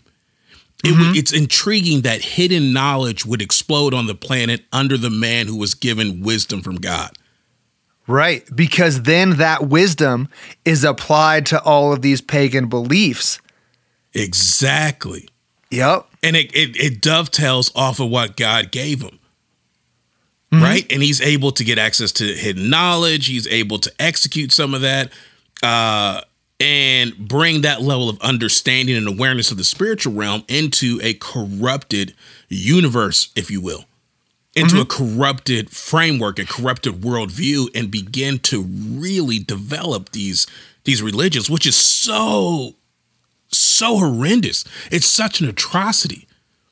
But at the same time, it's also a kick in the nads, if you will, for us. How do you mean? Because you want to be upset at Solomon and be like, how could you do that? How could you? Okay, God shows up to you as a wee lad or however old you were. And you're having, you have this conversation with God and he basically tells you, ask of me what you will, anything, I'll grant it. I know what I'm asking. I'm asking for 3 more wishes so I can get the thing covered. Right? All the stuff. Yeah. What I am not asking for is more wisdom to guide the people that God cares most about. My heart's not even there. He does that. And God says, yo, not only am I going to grant you that, I'm going to give you all the stuff you didn't ask for. This is where I'm kicking myself in the story. Like, dag nabbit, well, then I should have gone that way and asked that. I was going to get everything anyway. I played it wrong. Go ahead. Yeah, kind of. Because I had that thought for a long time too. So being a wee lad, I started praying for a lot of wisdom. Like even before I knew what it was I was asking for. And look at where you are now. But there's a biblical parallel that shows us exactly where our hearts need to be. Not saying that wisdom is a bad thing to ask for, right? Okay. But Solomon, even though he asked for wisdom and God's like, oh, that's not a bad thing to ask for. So that's cool. I'll give you wisdom plus riches. No problem. Still, every time Solomon gets referenced after he passed away, it's almost a backhanded, like a jab, right? Like, consider the lilies of the field. Not even Solomon in all his glory was arrayed like one of these. However, when we look, so Solomon's desire was for a gifting of sorts, right? Mm-hmm. Like, give me what I need to rule my people. David's heart's desire was, let me dwell in the house of the Lord forever. Now, the way that the Bible references, the way that the Holy Spirit remembers these two, is all that crap Solomon had didn't mean anything. And David, despite him screwing up in a big way, that man's a man after my own heart. It's a pretty interesting take. Great. So now there's two kicking the nards. So there's that one. And then the one I was building up to, where you got Solomon asking for all of this, right? Mm-hmm. And God gives it to him. And then he takes the very gift he was given and turns it unto satanic use. Yeah. Like, how are you going to do that? The problem is, how many of us do that? Yeah. Right? How many times do we take our own minds? I mean, present company included.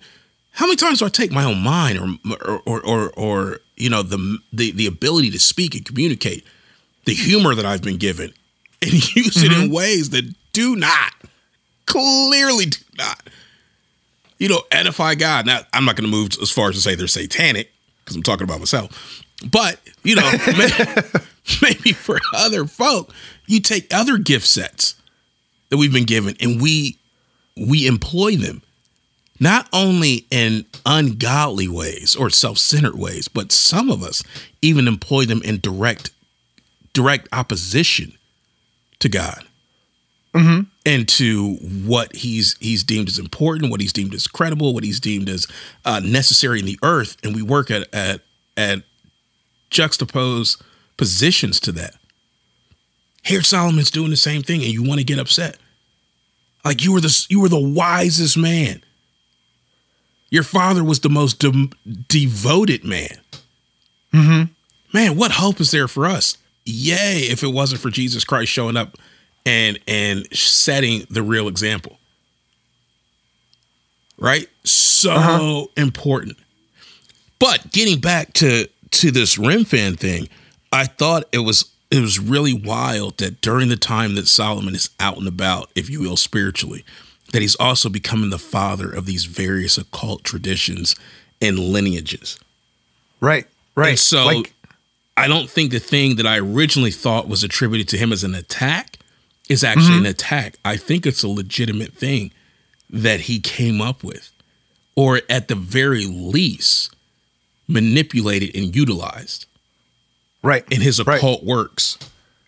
I would agree. Because we see the Knights Templar, which is like the precursor to the Masons, and they all tie back to the secrets of Solomon, Solomon's temple, like all of that. Because the man, like you said, with this gifting of wisdom, applied it to all of these pagan ideas. So you could almost say that nobody understood the pagan world and occult rituals better than Solomon.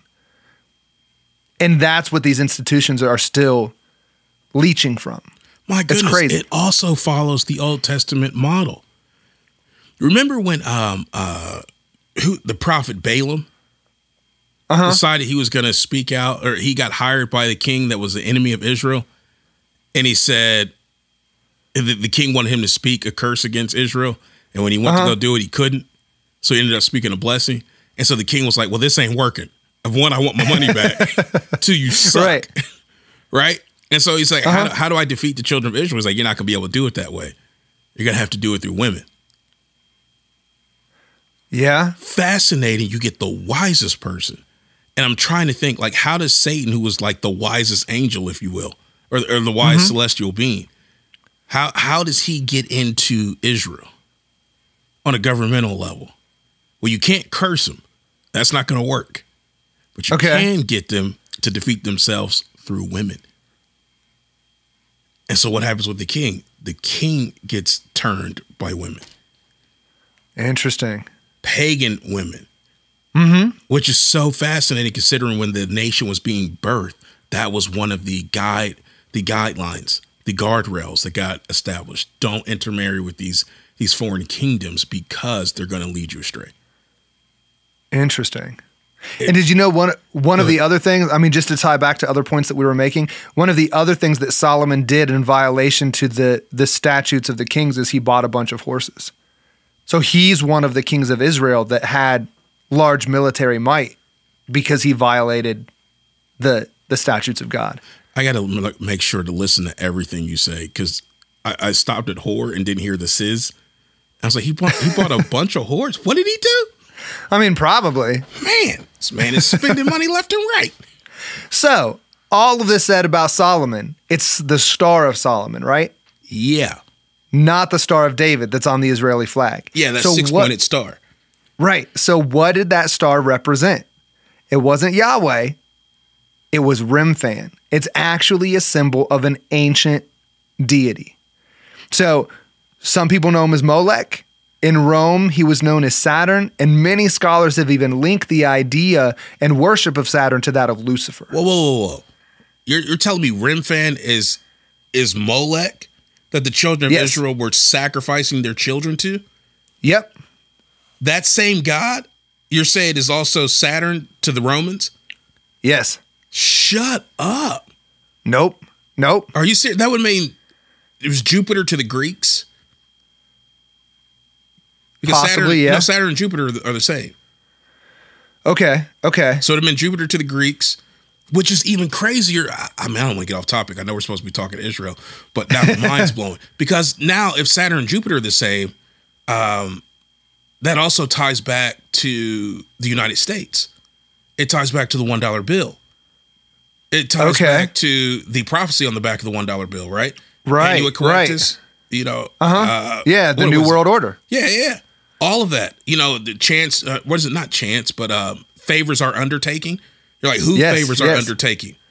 Mm-hmm. It's Saturn. Right. And Jupiter. Well, if you go back and you look at even Virgil's fourth eclogue. Yeah. Mm-hmm. All of it, where that was all taken out of. And then, of course, the Antichrist being Apollo. Yeah. And, of course, in the Hebrew, it's Apollyon. Mm-hmm. But I would have never tied that, because a lot of those are under Greek names. I wouldn't have tied that back to Molech. Right. And the fact that Molech may have even made a more ancient appearance. I've always wondered why. So Molech was represented as a bull. Okay. Right? If I remember correctly. Molech's represented as a bull, oftentimes would have his arms outstretched. You would heat up the bull, and when it's made into a sacrificial idol, you'd heat up the bull, and then you would sacrifice the children on the arms, rolling them on the hot arms into the inner chest or belly of the bull. Correct? Mm-hmm. Yes. Okay, I find two things interesting. Number one, I find it interesting that outside of the stock exchange is a bull. I'll leave that alone. Okay. Number two, I find it interesting that when the children of Israel first came out of Egypt, first came out of the occult, and they're in the base of Mount Sinai, I believe, and Moses is up there talking with God for 40 days, doing hard work, hard labor, fasting, not eating. That's the point where he loses me. But he's up there with God. He gets the tablets, right? He gets the 10 Commandments. Yeah. He comes down the mountain and sees what the children of Israel are doing. One, they're in a giant orgy, which is a wild sight that I don't want to think about. Secondly, they have somehow casted an idol that the priest, Aaron, all helped fashion from the gold that was taken from the children of Israel. But it was a young bull. Okay. It was a calf. The first idol that they make is still of a bovine nature, which makes me wonder if it's not Molech that they even were worshiping at that first offense. And they keep showing up. I think that's crazy. I don't know if they're the same, but I still find it fascinating that it's a bull in both scenarios that they're dealing with. A young nation creates its first idol, and it's a young bull. Yeah. That's interesting. Then when it matures, the nation matures. So as the nation matures, so does the idol that they seem to sacrifice to. I think that's absolutely crazy. It is crazy. Oh man, you got me messed up. And all of this is the Star of Remphan? Yeah, it's the Star of Remphan. And we even have, this is what blew my mind when I was doing research. I think I even called you right after. I was like, bro, this thing is nuts. We actually have the Bible mentions Remphan. And I think we touched on this on another episode, because I know we referenced this scripture. I think it was our Illuminati architecture episode. Okay. We referenced that real quick. Right.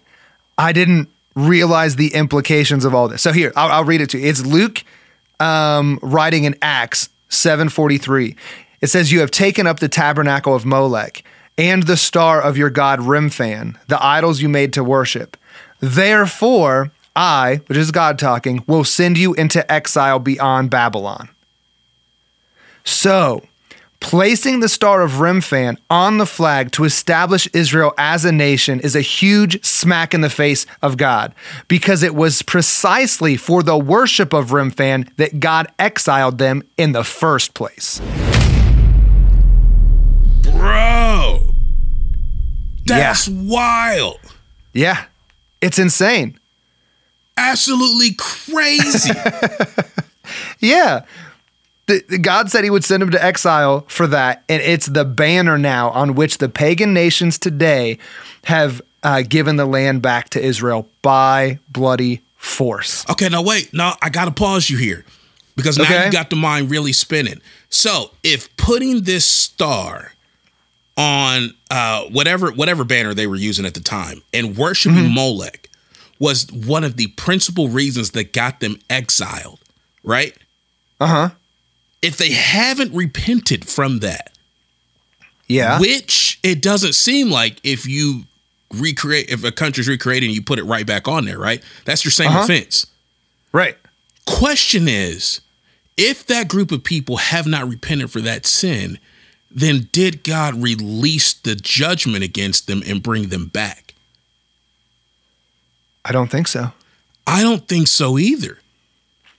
Right. I mean, it's literally like saying, you killed your children. I'm going to exile you beyond the borders of Babylon. You keep killing your children, but somehow I bring you back? It makes no sense. It makes no sense at all. Like a righteous God would require you to have to deal with that. The nation would have to repent.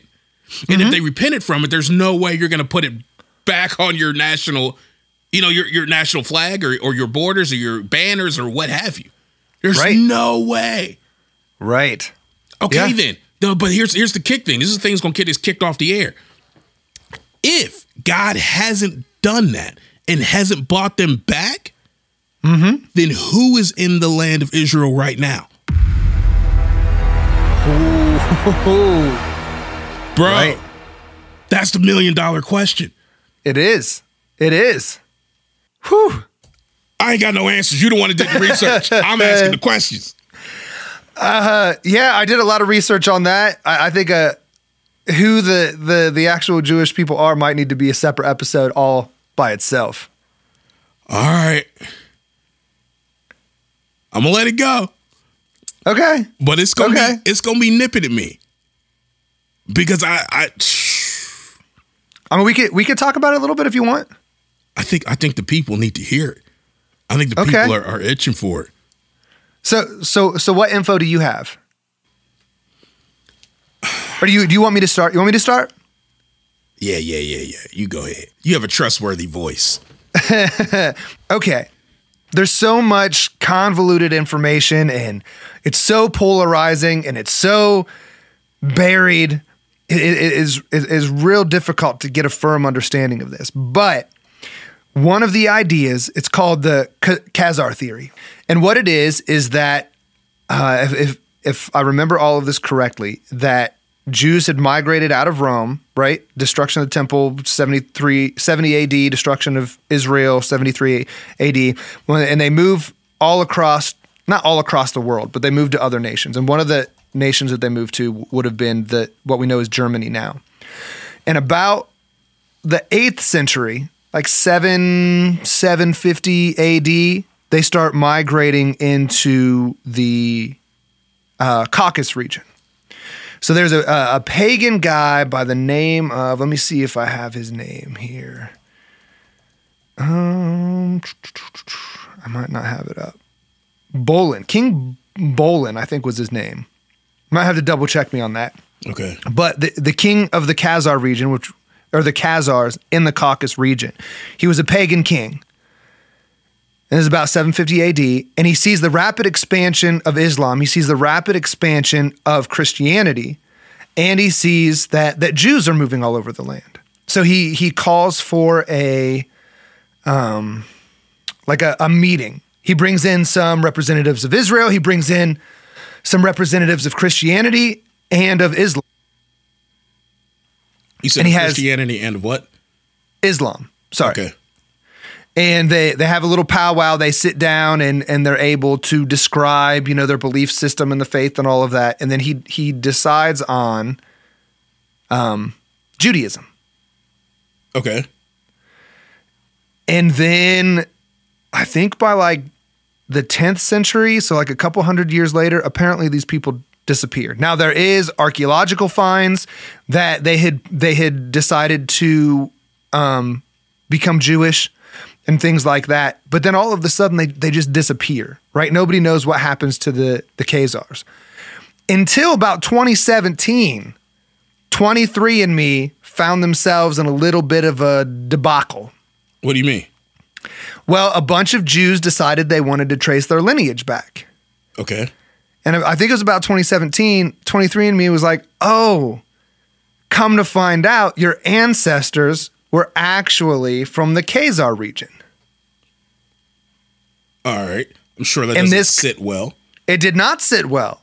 So it suggested that they weren't of the 12 tribes, like the actual blood of God's chosen people. Now, there's people arguing all sides of this. It doesn't matter. There's some people that embrace the Khazar theory because they're like, no, Judaism is not a race. We're a collective of culture and a belief system. We're not a race. So there's lots of arguments. But the fact that 23andMe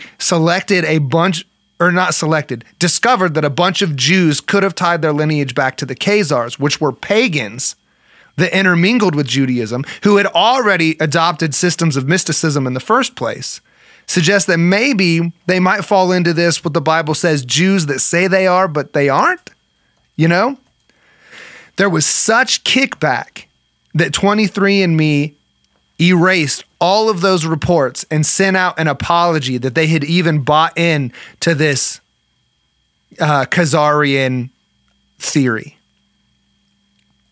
That interesting, is right? Wild. Yeah. That was about the line that I was going to start going down. And I mean, because you've got Revelation 2:9 and 3:9 that talks about those who say they are Jews but are not and are actually of the synagogue of Satan, which is a huge, Jesus would not have a podcast, and he definitely wouldn't have a YouTube channel very long. Because you can't say something like that. And I don't even know. It's funny because I don't know if you can hit Jesus with being anti-Semitic. Right. Like that doesn't make a lot of sense. He's Jewish, so I'm only quoting what another Jewish dude said. And when you say that they're of the synagogue of Satan, I mean, that is inflammatory in and of itself. But the original charge, those who say they are Jews but are not, is also inflammatory. But it's also very provocative. Because now there is a Jesus substantiated charge that within the borders of ancient Israel are a group of people who claim to be Jewish but are not. How big that group is, we don't know from the text. How long lasting that was, we don't know from the text. But apparently there were. And now we have historical record to show where this comes from. And you and I have talked about this on prior episodes, that now what's synonymous with Jewish is actually Ashkenazi or Khazarian Jews. Right. Which still points to me the larger question of who not only is in the land now, but if the land is being occupied by non-native residents, or by non-native, let me go further and say ancient Jewish, meaning people who do not derive their lineage from the original 12 tribes, then where are the original 12 tribes? That is a good question. Still apparently scattered about beyond Babylon. Now, there is an equally provocative theory that those original 12 tribes are strongly constituted of the melanin-rich persuasion. And that when you look at not just the Middle East, I mean, of course, we're talking desert area, we're talking a lot of sunlight, right? Tends to darken the skin a bit. Right. You know, but there is, in present day, let's say Egypt, there is a caste of Egypt that does not make the morning news, so to speak. And it is actually the darker people that you don't see advertised. So the idea of Egypt's population being comprised of darker skinned people doesn't seem to fit within a Western mind because of what's constantly advertised. The same problem is with Africa. Well, number one, Africa is always looked at as a huge country with a bunch of states. Right. And not as a continent with a bunch of countries. The second problem is that apparently all of those quote unquote states are very, very poor. And the population of those states are just buried in poverty because of, well, you know, I mean, they're African. What can you expect? Right. And you don't see the wealth, like in South Africa or in Ghana or in other places. You don't see the modernity that has happened. You still think that they are on dusty roads. You know, realize that it's paved. They have automobiles, electricity. I mean, all the conveniences of modern civilization, right? But the way that it's constantly pitched in our minds, the poorest of the poor, maybe just above the shanty towns of Brazil. Right. And that's a huge problem in concept. Well, if we take what Scripture is saying, and they were pushed beyond the borders of Babylon, which would pretty much be Middle East, right? Babylon sits in present-day Iraq. Okay. So beyond that, what's fascinating, and we've talked about this on other episodes that we've done, hinted at it. I'm going to hint a little bit more because I'm still doing some personal research. But on some of the ancient maps in Africa, you can find there was a region of Africa known as Negro Land. And within that was actually one known of, I think it was called Judah. There's a specific tribe of people that claimed to actually be direct descendants from Abraham, from Jacob, part of the original 12 tribes. Okay. That were That's interesting. And they were trafficked within the transatlantic slave trade. And apparently, you can, again, with like 23andMe, follow the specific DNA markers. I think there's I think it's called a haplocode. Okay. That they all share, and they trace that haplocode back to that specific tribe within those borders of Negro Land. And this is a phenomenal idea because it actually answers way more questions than it raises. Okay. For instance, if the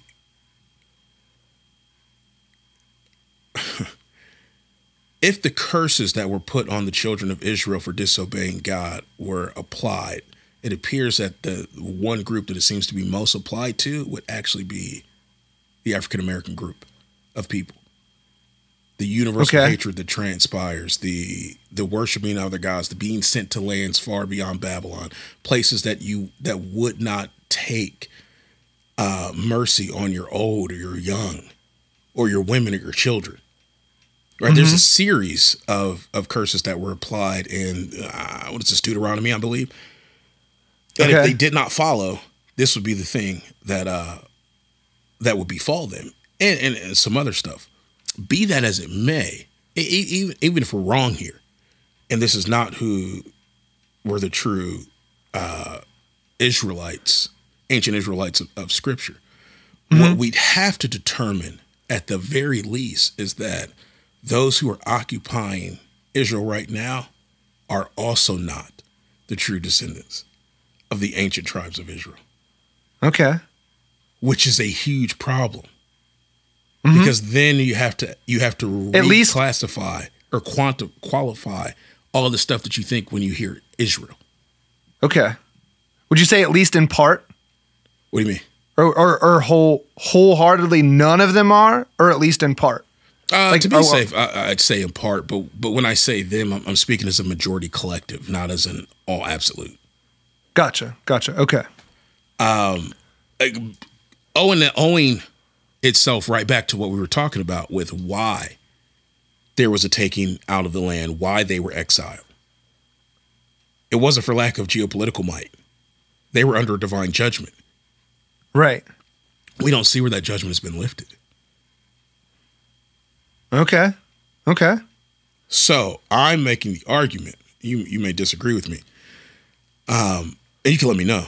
But I'm making the argument that the majority of the occupants in modern day Israel today are not of the original 12 tribes, because the original 12 tribes are still under divine judgment and cast about to the varying nations and have not been recalled yet. Okay. Yeah, I have no problem with that. Good, we'll be canceled together. This is wonderful. We have company.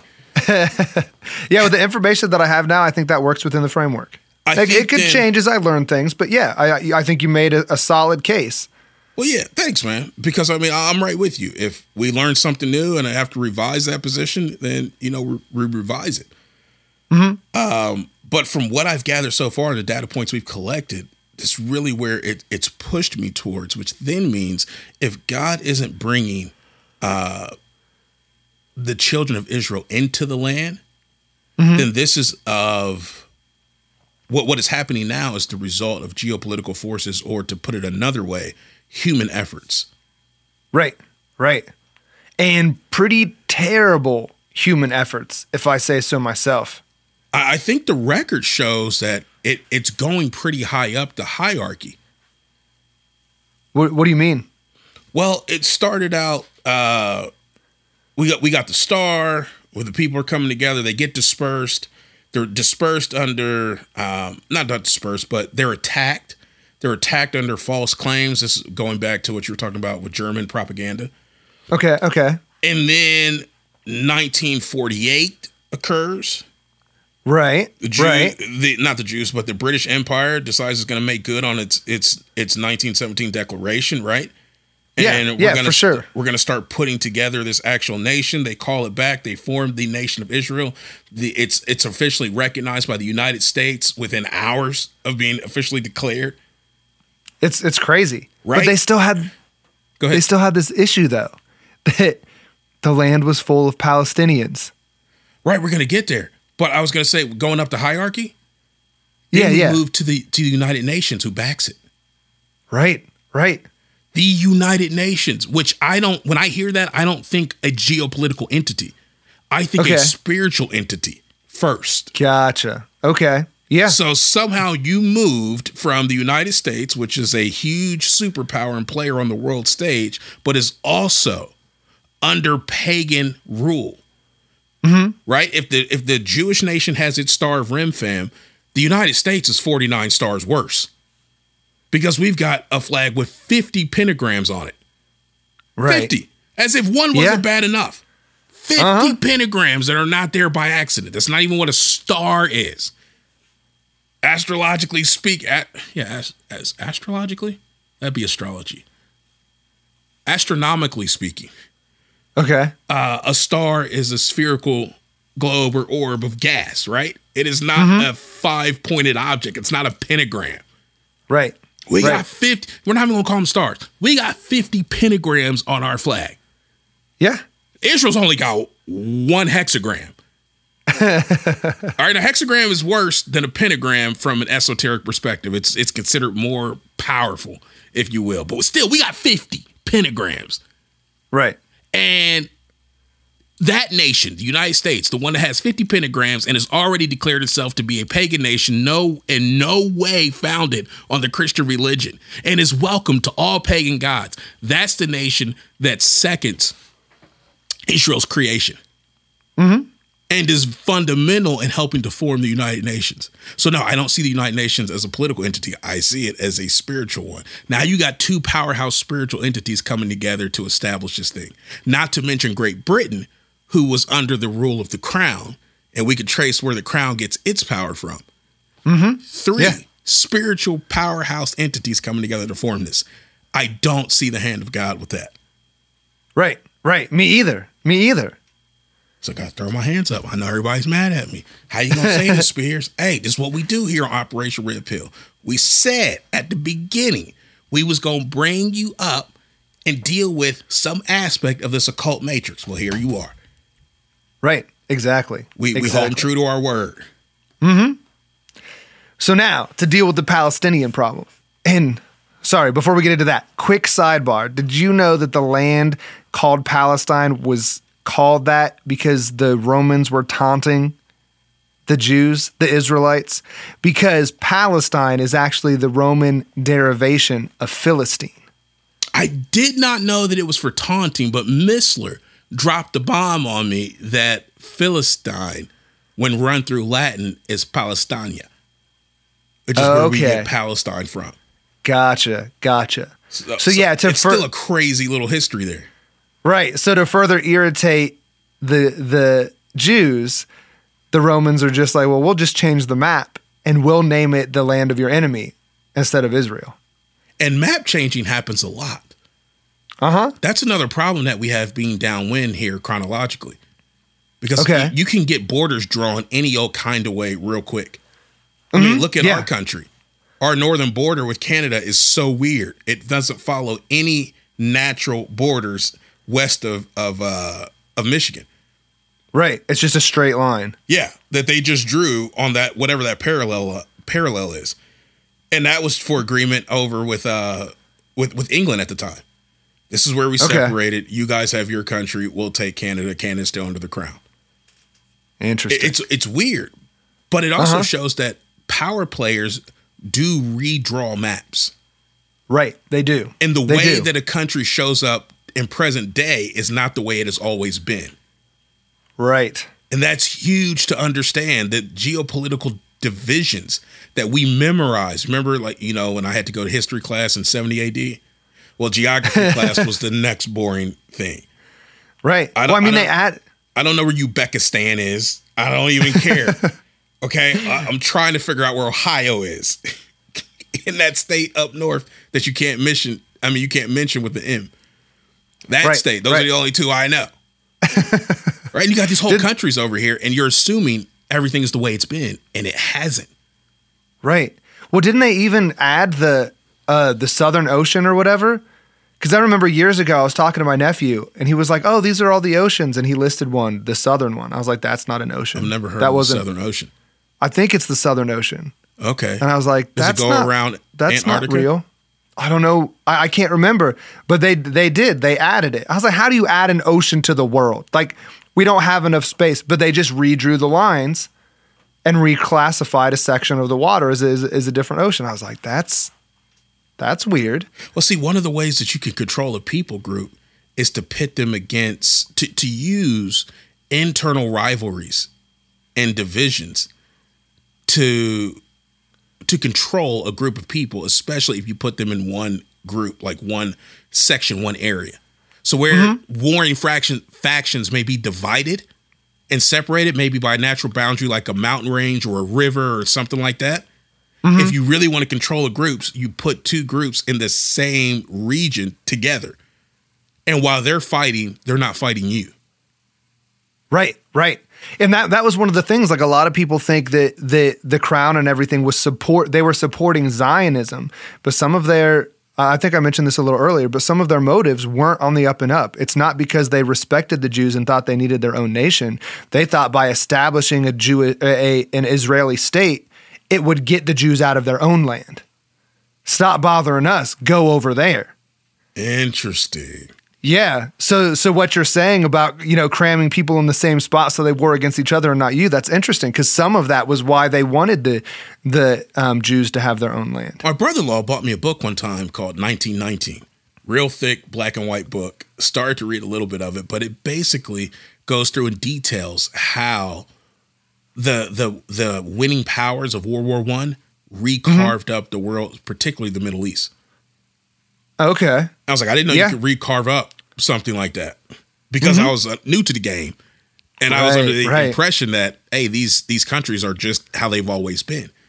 Mm-hmm. And these powers would actually do that. Hey, what do you want? Which natural resources do you want? Which reason? Okay, we can take this region here. You'll take that region over there. By the way, the native inhabitants are at war. You got two. You may have Sunni and you got Shiite. So let's put them together and they'll fight each other. And by the way, we'll just have Halliburton take over the infrastructure. Don't worry about it. This is a hypothetical scenario, by the way. And you're able to maintain control. Mm-hmm. It's crazy to think about that. Yeah. I think, though, we're on the verge of something way more sinister being done here. I think so. But we'll get to that. Continue. Right, on. we will. You bought my attention for another 30 seconds. Okay, so 1948. Now we're gonna make good. Not us, the crown. Now we're gonna make good on our promise to allow the Jews to go into Palestine. By the way, sorry, this 1948, Queen Elizabeth, who just died, is now on the throne. Oh, just to put into some perspective. Point. Right. Okay. I think it was her father that was on the throne during World War I. Okay, and then she takes over and does this. Yeah, I mean they had some goings on in between. I think his brother and somebody or his son defected from the throne because he wanted to marry an American woman, and so the brother took over. I think that brother married this lady, something like that. I ain't got all the particulars, but yeah, there's a whole lot going on. But the Queen Elizabeth we know, who just recently passed away, she's over Britain by this point. Interesting. That's crazy. So yeah, like I said, they need to go there, but the problem is the nation is full of Palestinians, by the way, who have been there for about 1900 years. And there's a few Jews, sprinkled in there, but no big deal. They seem to get along all right. But in all of the dealings about who would get this part of the world, the Palestinians, the people that lived there since 73 AD, they were never consulted.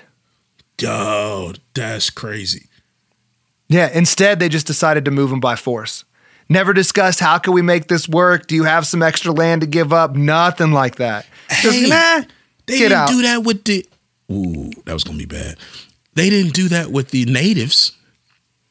Right. Yeah. Exactly. They just moved them off the land. Uh-huh. This seems to be an effective strategy. Right.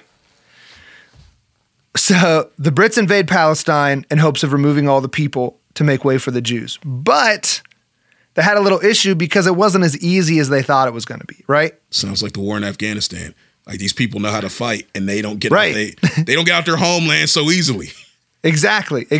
So after a short while, Great Britain is exhausted. They just fought 2 world wars. They were starting this other conflict and getting beat up a little bit. So they go, you know what? We're just going to back out. And they hand the problem over to someone else. Who is that? The United Nations. And conveniently enough, they're relatively new on the block, right? Because the United Nations was actually the second attempt at creating a global control structure. The first one, after World War was under Woodrow Wilson, right? Yeah, and it was the League of Nations, which just sounds like villains from a comic book, right? Like, if you're going up against the League of Nations, they're all bad guys. Right. They're not here to help you. Right. And I think between the name and the ideals of nationalism being too strong, there's no way for the League of Nations to maintain influence, so it had to get dissolved. But after World War II, things were a bit different. And that's when they formed the UN Charter. So it's relatively small compared to what it is today, because in 1945, right after World War II, it only had 51 members. Okay. And only increased to 58 chartered nations in 1948. So this is hardly even a majority of nations in the world to make a declaration of kick these people out and these people get to stay there. No, there's only 25%. 58 nations. Right. Of what it is today. That's wild. So it's grown like 4 times. Yeah, almost. What is it, 193 today, something like that? Yeah. Yeah, it's crazy. But when the British abandoned their bloody endeavors to overthrow Palestine, they brought in those 58 nations, right? All right, so they bring in the big guns. The big guns, the 58 nations, or 58 chartered countries of the United Nations. And the UN had no qualms to finish this dirty work of Great Britain. None at all. So they sent in armies to attack and overthrow the Palestinians, who, just as a reminder, were also promised that they would get this land as well. But we don't care about that anyways. And still, these people know how to fight. So they figure out they got to be a little bit more strategic about it. So in order to destabilize the Palestinian government, Israel and the UN decided to fund a radical group of Palestinians who functioned outside of the governance of the country. Who was that? This group was called Hamas. You're lying. Nope, not at all. Are you serious? Yeah. The United States does this crap all the time. All the time. Well, we funded the Contras, we funded ISIS, and almost every time we fund a terrorist group, it comes back to bite us. But we still do it. It doesn't matter. It's in the past. We'll fund another one to deal with the fact that the other one bit us. Right. It's crazy that they fund and prop up these groups. And as long as they operate according to the mainstream agenda, they're all right. Well, when you print money and it doesn't have to be backed by anything, you can fund what you want. Mm-hmm. There's no real cost to it. Right. And the moment these groups divert, all of a sudden they're the worst people in the world. Isn't that what they said with Saddam? Uh-huh. He was doing all right, but as soon as Kuwait? Bro, you rolling into Kuwait? Man, this dude is the world dictator. He's the worst. He's doing stuff with his peoples. We got to go in and take him out. And didn't he ask first? Like, he asked America. He's like, hey, permission. This is what I want to do. Are you guys cool with it? Yeah, we don't care what you do. Right. Steps over the line. Oh, just kidding. Egg on your face. Desert Storm. Here we come. Right. And the sad thing is that over and over and over, the lay people believe the lie that whoever the spotlight is on is the enemy. That created boogeyman. Yeah. It's crazy. Yeah. And for those that are unaware, this is the group that Israel is fighting at this very moment. The same group that they funded to take over the land is now who they're fighting to try to sustain it or whatever they think is going on. Just to clarify, you said they. Are you saying Israel or the United Nations? Israel. Okay.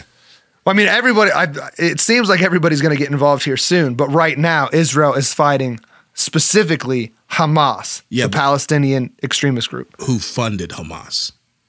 Israel and the United Nations. They both funded them. Okay. So the feud between Israel and Hamas is not the only issue that's been plaguing the nation of Israel since its secular inception of 1948. What else is going on? Well, the UN and Israel were successful in removing Palestinians from their land, but the Palestinians never quit fighting. So it's not just this particular group. There's been several treaties and agreements made between the two groups over the years. And I've even heard some say that Israel actually gave the land, or at least part of the land, back to the Palestinians. Okay. But that's not really the whole truth. So yes, over the years, there have been agreements that allow Palestinians back into the land that they were kicked out of. But this isn't any type of like quality of life that anyone listening to this podcast would tolerate. Some would even call it an apartheid. Ooh, dude, that's strong words. It is. Now, when people hear the word apartheid, they might immediately think about South Africa, right? That's where my mind went. Right, and the policy or the system of segregation and discrimination on grounds of race. And this is actually, this blew my mind. This is dictionary.com's definition of apartheid. Is specifically South Africa. I'm like, I don't know about that, because an apartheid is not limited to South Africa. It's actually an oppressive form of government, and it's illegal according to international law. So according to Article 7, Section J of the Rome Statute of International Criminal Court by the United Nations lists an apartheid as an act of crimes against humanity. That's it? And what? Just as an act, I mean, crimes against humanity? Or it's considered an act of crimes against humanity. Yeah, it's on the list of crimes against humanity. So it's not this thing that's just isolated to South Africa. It's a concept and an idea that's recognized by, at this point, 193 chartered nations with the UN of something that's illegal to do. Okay. And there's been a bunch of discussions about, the treatment of the Palestinians in Israel. So there is no doubt that Hamas is an extremist group, but there have been war crimes committed on both sides of this issue. But we only get the dark side of the Palestinians. We never hear the dark side of what Israel is doing. In fact, this whole thing got kicked off when Biden stated that he had confirmed that Hamas was cutting off the heads of children in Israel. But you know what? You don't have to take my word for it. Thank you for the intensity of your support. It matters. It matters that Americans see what's happening. I mean, I've been doing this a long time. I never really thought that I would see and have confirmed pictures of terrorists beheading children. And a lot of the arguments that I heard at work that I was like, Jason, we need to have a stance on this, was rooted in how evil the Palestinians were for chopping off the heads of babies. Like, that's how it got interpreted. But what a lot of people don't realize is the White House had to later say that neither Mr. Biden nor U.S. officials have seen images or can even confirm reports of beheaded children. Apparently, administration officials said that Biden was actually referring to reports from Israel about what was happening and citing some reports in the media, which are not necessarily reliable sources of information. That's not what he said. That man said he confirmed. Right. He saw and confirmed that it happened. And he also said it matters. It matters. Yes. So yeah. It matters that he saw and confirmed. Apparently what he didn't see was unconfirmed. Right. But yeah, and then they just put we were wrong. Don't listen to what the president said, is a little subtext on another article or whatever, and not actually correcting in the minds of the public what is actually going on and what they have knowledge of. It's crazy. It is.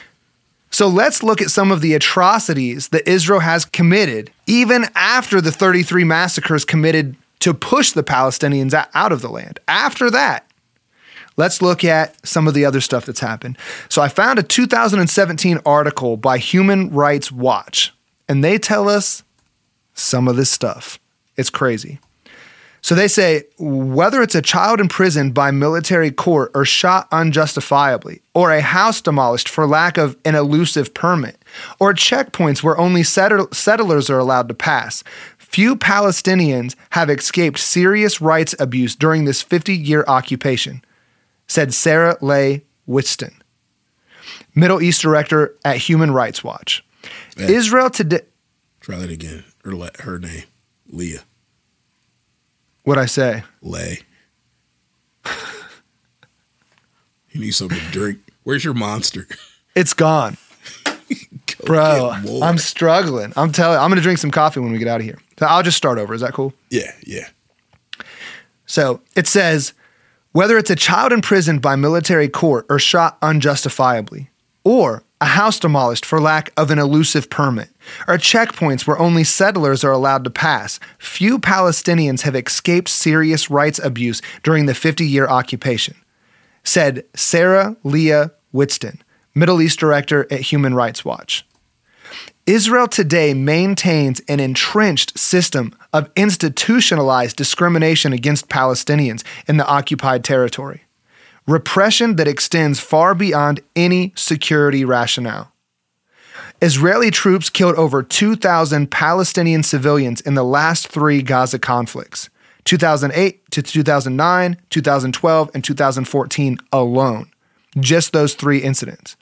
Many of these attacks mount to violations of international humanitarian law due to a failure to take all feasible precautions to spare civilians, and some amount to war crimes, including targeting of apparent civilian structures. Israeli authorities have since 1967 facilitated the transfer of its citizens to the occupied West Bank, including East Jerusalem, in violation of the Fourth Geneva Convention. In 1967, Israel established two settlements in the West Bank, Kfar Etzion and East Talpoit. By 2017, Israel had established 237 settlements there, housing approximately 580,000 settlers. Israel applies Israeli civil law to settlers, affording them legal protections, rights, and benefits that are not extended to the Palestinians living in the same territory who are subject to the Israeli military law. For the last 25 years, Israel has tightened restrictions on the movement of peoples and goods to and from the Gaza Strip in ways that far exceed any conceivable requirement of Israeli security. Israeli authorities have incarcerated hundreds of thousands of Palestinians since 1967, the majority after trials in military court, which have a near 100% conviction rate. And in addition, on average, hundreds every year have been placed in administrative detention based on secret evidence without charge or trial. Some were detained or imprisoned for engaging in nonviolent activism. And since this article was written, there are actually concerns of war crimes committed by Israel in 2019, 2020, 2022, and 2023. Dude. Yeah. You know what this sounds like? It sounds just like America and Guantanamo Bay. Okay. It sounds like the same thing that we were doing to enemy combatants under the War on Terror. Yeah. Yeah, for sure. For sure. And if you run this backwards, if you look at the United States history and some of the underhanded, underground things that they have been involved in, what looks like the War on Terror for us might just be atrocities committed on foreign soil to the inhabitants of those places, which means they might have to a certain degree legitimate ought with the United States. Mm-hmm. For Yet, sure. Being treated as a prisoner of war, and I'm not talking about people who, let's say, it can be touchy because we view these conflicts from our side. Mm-hmm. So somebody might just heard me make that statement. Maybe they served in the military. Maybe they knew someone that served in there. Someone maybe who was, injured in their duties overseas or even paid the ultimate price. And you hear me say, these people who did that, you're telling me that they're not evil, they're not combatants. What I'm saying is that the scope of conflict is probably much greater than what we get from CNN. And that there is a larger context that we often are not afforded, as we even see here with this Israeli-Palestinian conflict. And not being afforded that context actually recolors and classifies our perception. And this is super important, especially when we consider these things happen at a time post-2012 when we were allowed to be propagandized to under the repeal of the Smith-Mundt Act. Yes. It's super important to realize that. So, yeah, we're probably not getting the full picture. And unfortunately, powers that be do utilize the sacrifice of our troops and other great Americans to their own benefit while lying to us directly. And so I'm saying, no, we probably need to get the bigger picture. Yeah, and that's we've hard got to do with the corporate controlled media that's biased and compromised. Yes, it is so difficult to get the actual information on what's going on. Right. And looking at the whole Israeli-Palestinian conflict, I'm like, why is the UN turning a blind eye on all these atrocities? I mean, time and time again, let's just say pick a side, right? Whether it's the atrocities done by the Palestinians fighting back because they got kicked out or by the Israeli. I've not seen any action taken that, this has to stop. They just keep like, oh yeah, that's a war crime. That's a war crime. That's a crime against humanity. Why in the world would they be turning a blind eye unless it's to serve a different agenda? Right? Okay, what agenda are you alluding to?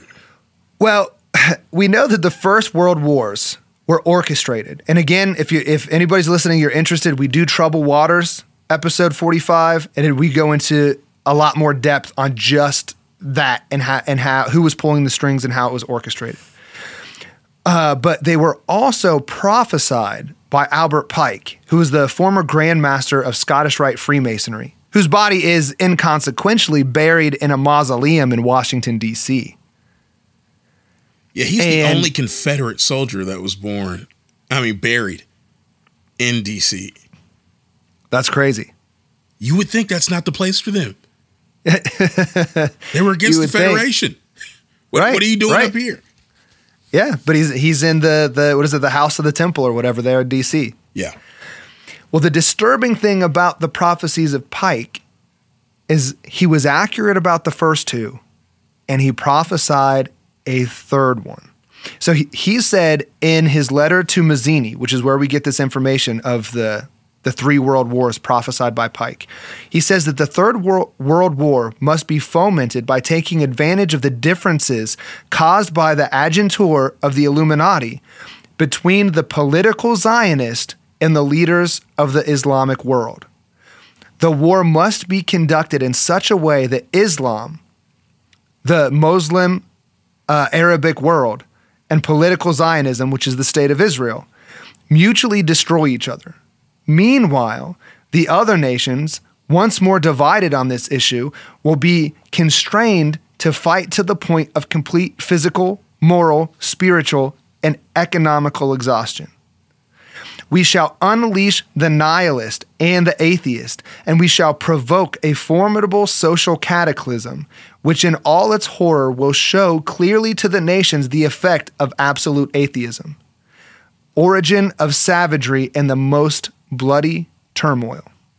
Then, everywhere, the citizens obliged to defend themselves against the world minority of revolutionaries will exterminate those destroyers of civilization, and the multitude disillusioned with Christianity, whose deistic spirits will from that moment be without compass or direction, anxious for an idea, but without knowing where to render its adoration, will receive the true light through the universal manifestation of the pure doctrine of Lucifer, brought finally out in the public view. This manifestation will result in the general reactionary movement, which will follow the destruction of Christianity and atheism, both conquered and exterminated at the same time. Right? Those are some heavy words. And I can't, every time I've read this for the prep of the episode, I keep hearing, and the multitude disillusioned with Christianity. And we see that so often, so many different places, like even churches that are converting to this progressive Christianity movement, and everyone anxious for an idea, but without knowing where to go. I mean, so much of this stuff lines up with their tactics and kind of the condition that we see, the posture of the world now. Well, dude, you not only you spot on about that, but you can't forget that the publisher of the UN is called Lucis Trust. Right. Formerly Lucifer Publishing Company. Yeah. And its founder, I was going to say its founder, which is Alice Bailey, comes from the same esoteric framework as Albert Pike, because both of them, I believe, were adepts of Helena Blavatsky. Okay. And they draw on the same spiritual roots. Like Blavatsky was huge into the Kabbalah. So was Pike. So was Bailey. Right. It comes from the same spiritual root. And here he flat out is saying, all of this is designed to reveal Lucifer. Yeah. How crazy is that? You know what? To a non-biblically minded person, probably insane. But when you run this through scripture, this helps explain a bit of when Revelation talks about all the nations gathered for war. Yeah. Like, all of them? Aren't there some peace love? How do you get the Buddhists in there? Like, you're not even supposed to have any desire to do anything. They're supposed to be in a state of nirvana. Yeah, we'll just talk to the Dalai Lama about that. Right? What happened to nonviolent resistance?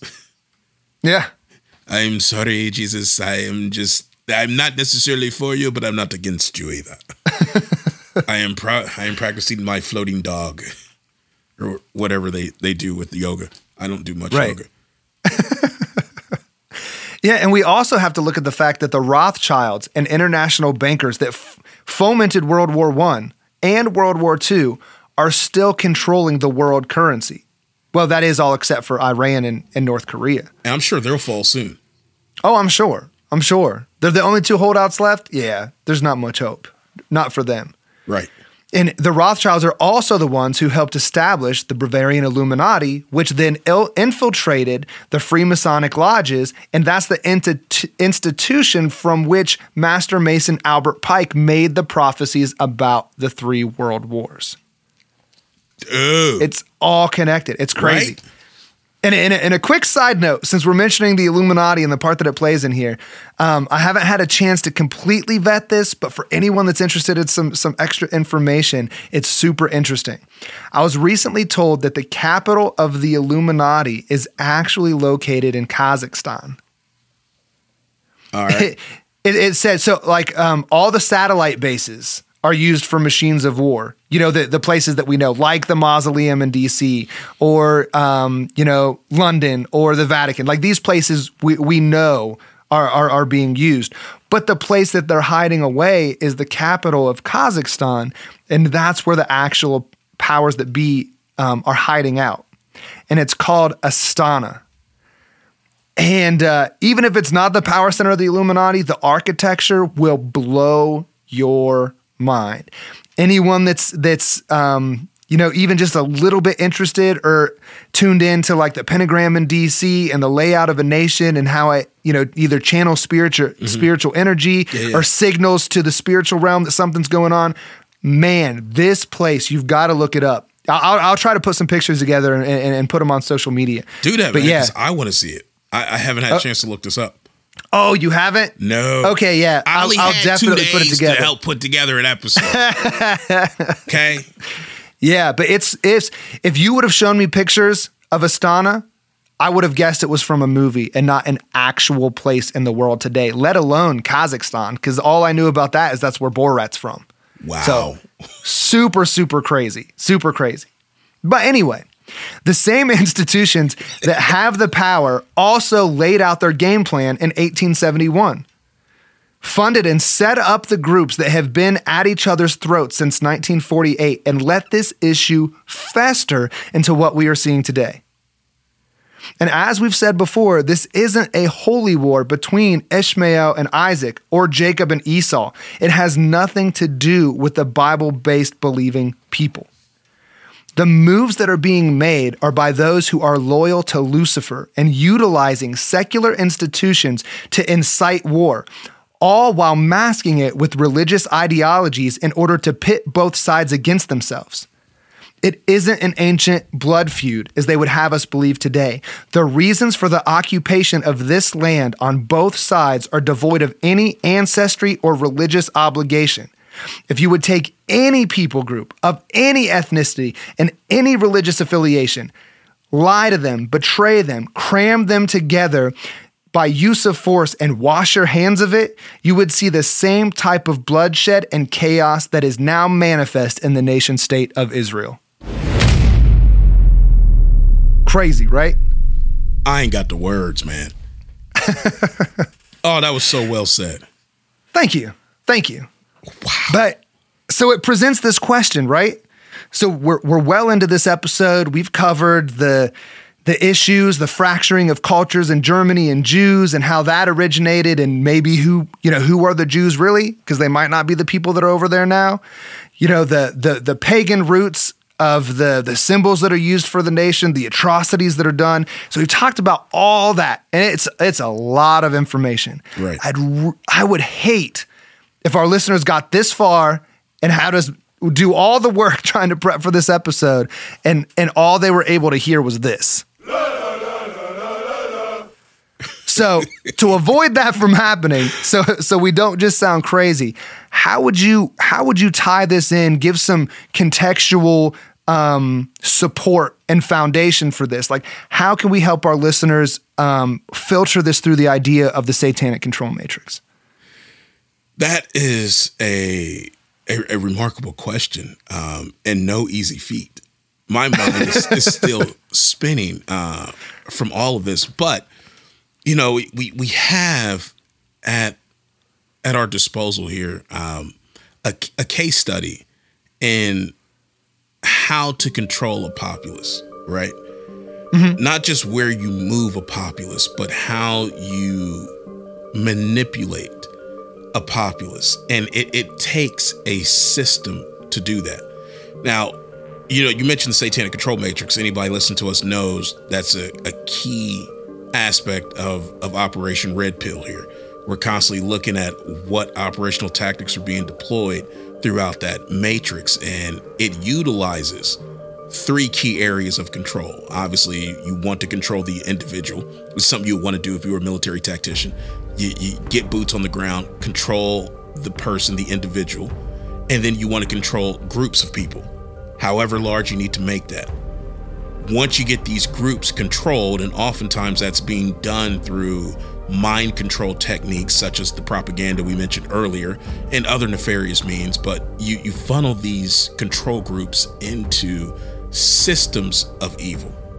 And the whole idea is to utilize those systems and control groups and compromised individuals so that there is absolute global control that is instituted and yielded to Satan himself. And that's being done in order to take over humanity, to exploit the purpose and position of humanity, but also to funnel humanity towards the final solution.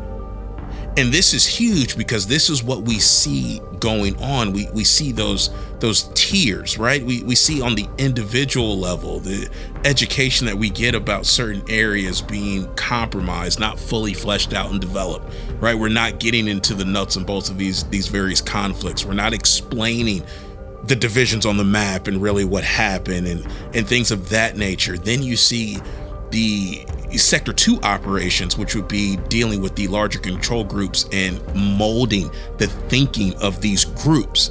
So how do we do that? You utilize a compromise. Well, you utilize a mesh of different technologies and systems. You use the news, you use entertainment, you'll use social media, you'll use other technologies to begin to form these narratives that leave an impression in people's minds, right? So if you're on the news and you're seeing footage that's cut a certain way, sometimes it's not even actual footage.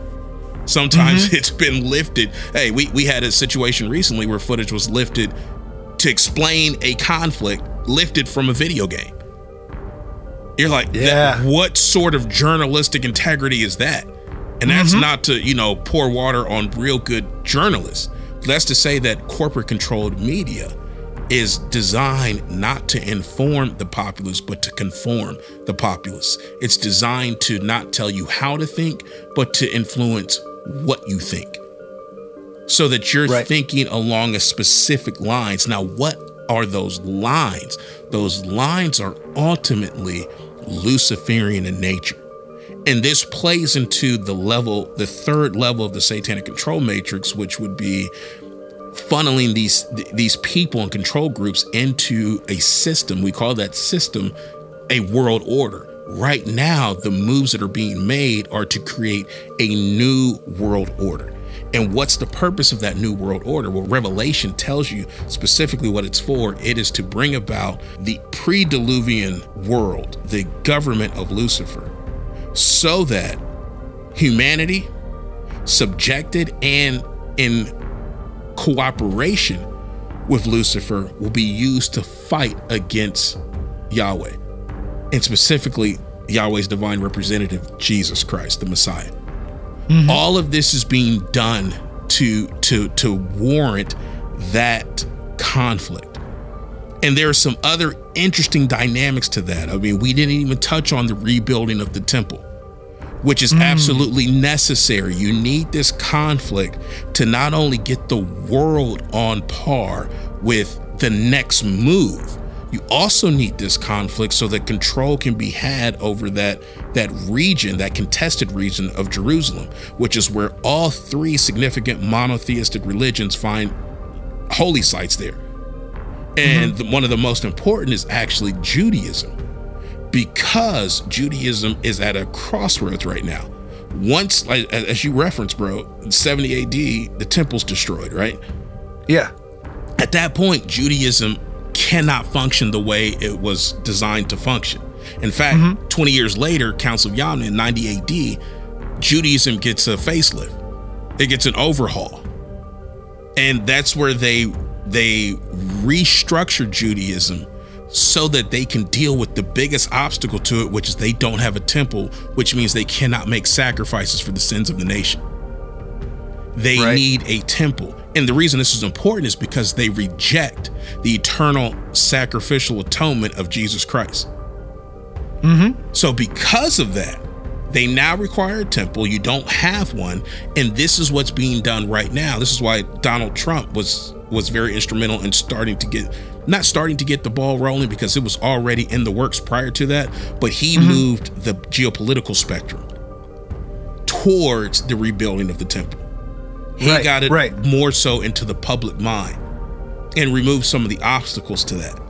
But why the temple? Well, once Judaism reestablishes a temple, you can move into the events described in Revelation, particularly the abomination of desolation, which is where it's recorded in scripture. This happened once before and the timeline was paused, which is very good because it allowed for more Gentiles such as you and me to be grafted in and have a chance to accept or reject Jesus Christ's offer for salvation. Hopefully more of us accept it.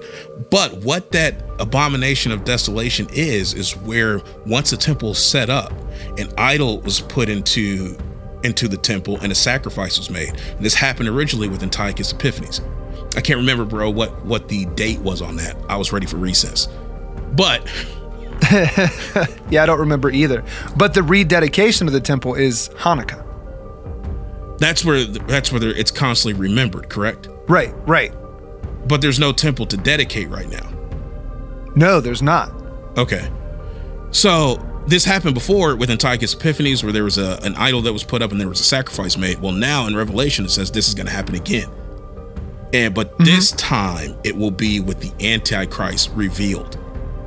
And there will be a profane offering made, which will push things along the eschatological timeline towards the events recorded in Revelation. This is huge.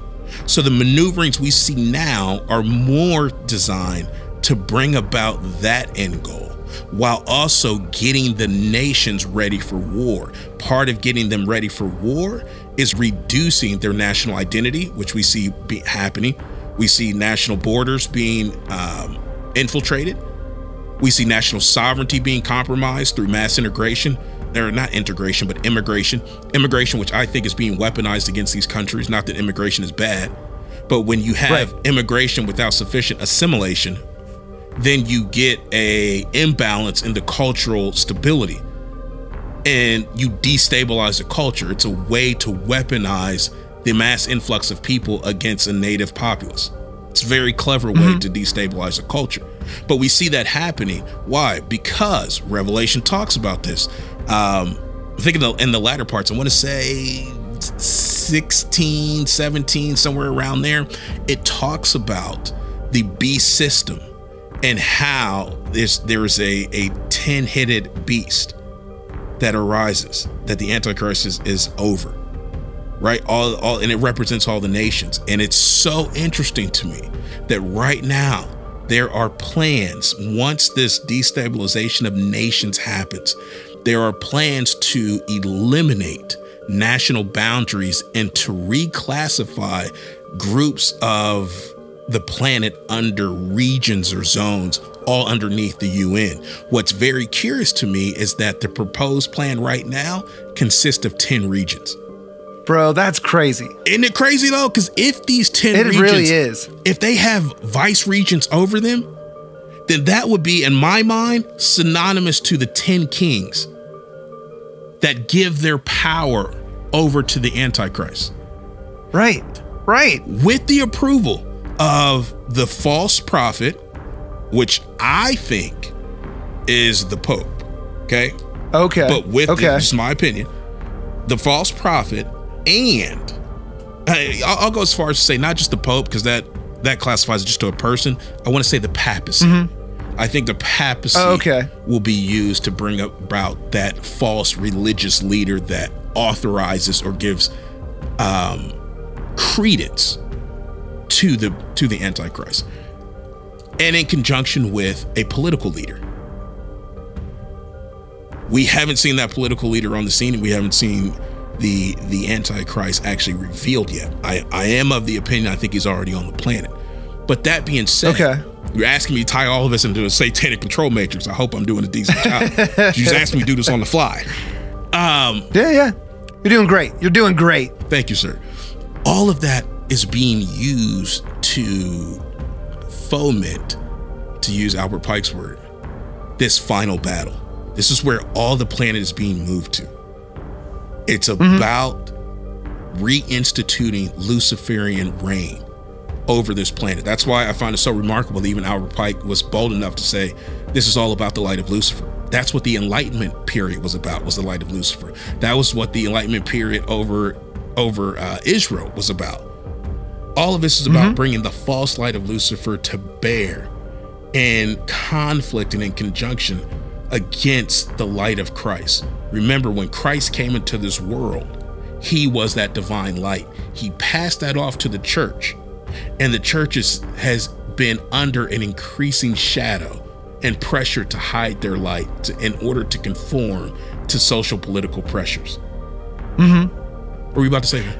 I was going to say, I just thought, because I don't want people to hear, we're claiming that World War III, we are absolutely 100% on the precipice of World War III.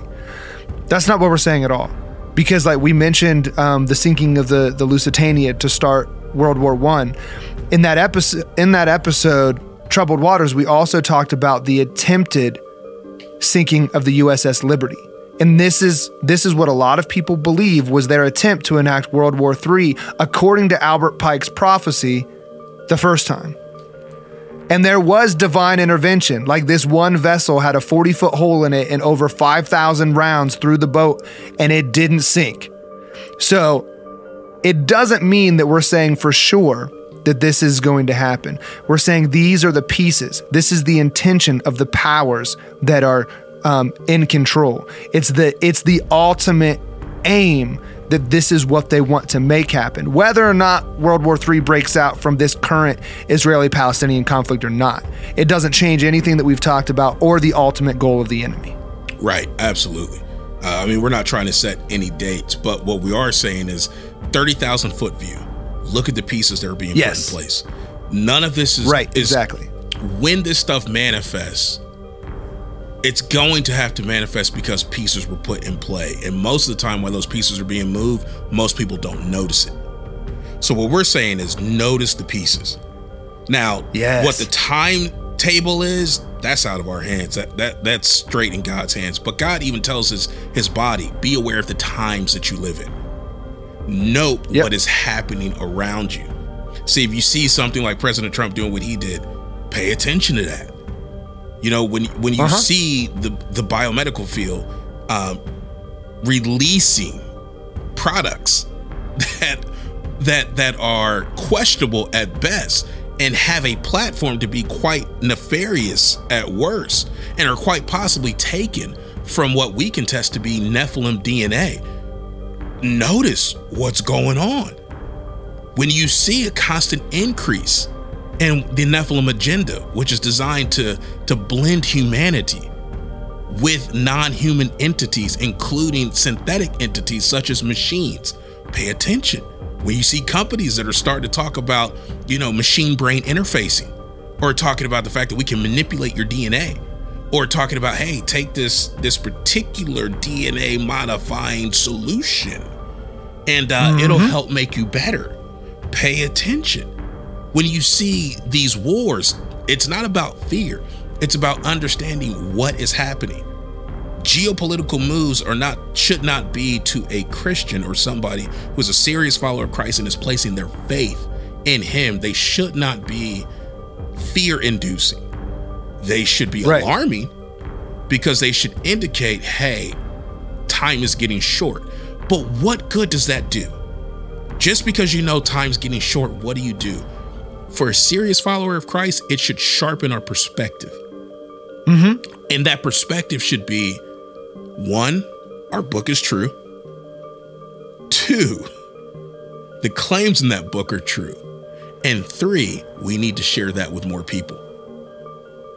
Because time is getting short. Christopher, there's people listening, they may not really believe what I'm saying. Time's getting short. Heard that all before. Woogity boogity, right? Even secular scientists are recognizing and admitting that time is speeding up. This is what we mean by getting short. Things are happening faster. A year does not feel like a year used to. Even our solar day is shorter. Yep. Time is getting shorter. It's speeding up towards the final conclusion. So are we saying be afraid? No. We are saying be sober-minded. Realize the time that you are in, and this you have to take talking about this with people, talking about the Bible, talking about the biblical perspective on the affairs of man and the things that are happening today more serious. You cannot allow yourself to have your mind raped and pillaged by the standard narrative. The global elites own the media. Flat down, sorry. Vanguard, BlackRock, State Street, all Rothschild cutouts, they own the media. So when you're getting your mindset formed by mainstream media, you're setting yourself up for the okie doke. You're setting yourself up for failure. You cannot allow that to happen. You have to get a biblical view of things. It is the only way to stay sober-minded in all of this and to not succumb to fear. Right. That's all I got, bro. That's all you got? That's all I got. Because here's the deal, man. If a person hasn't heard me so far and hasn't really taken what I just said and what you said for the last 2.5 some odd hours, then as far as I'm concerned, they got their head in the sand. And they're not doing anybody any good. Because that type of person really walks around thinking like, yo, I'm safe in Wapakoneta. And the real deal is, you are not in Kansas anymore. You are on Pandora, ladies and gentlemen. Respect that fact every second of every day. Out there beyond that fence, every living thing that crawls, flies, or squats in the mud wants to kill you and eat your eyes for jujubes. If you wish to survive, you need to cultivate a strong mental attitude.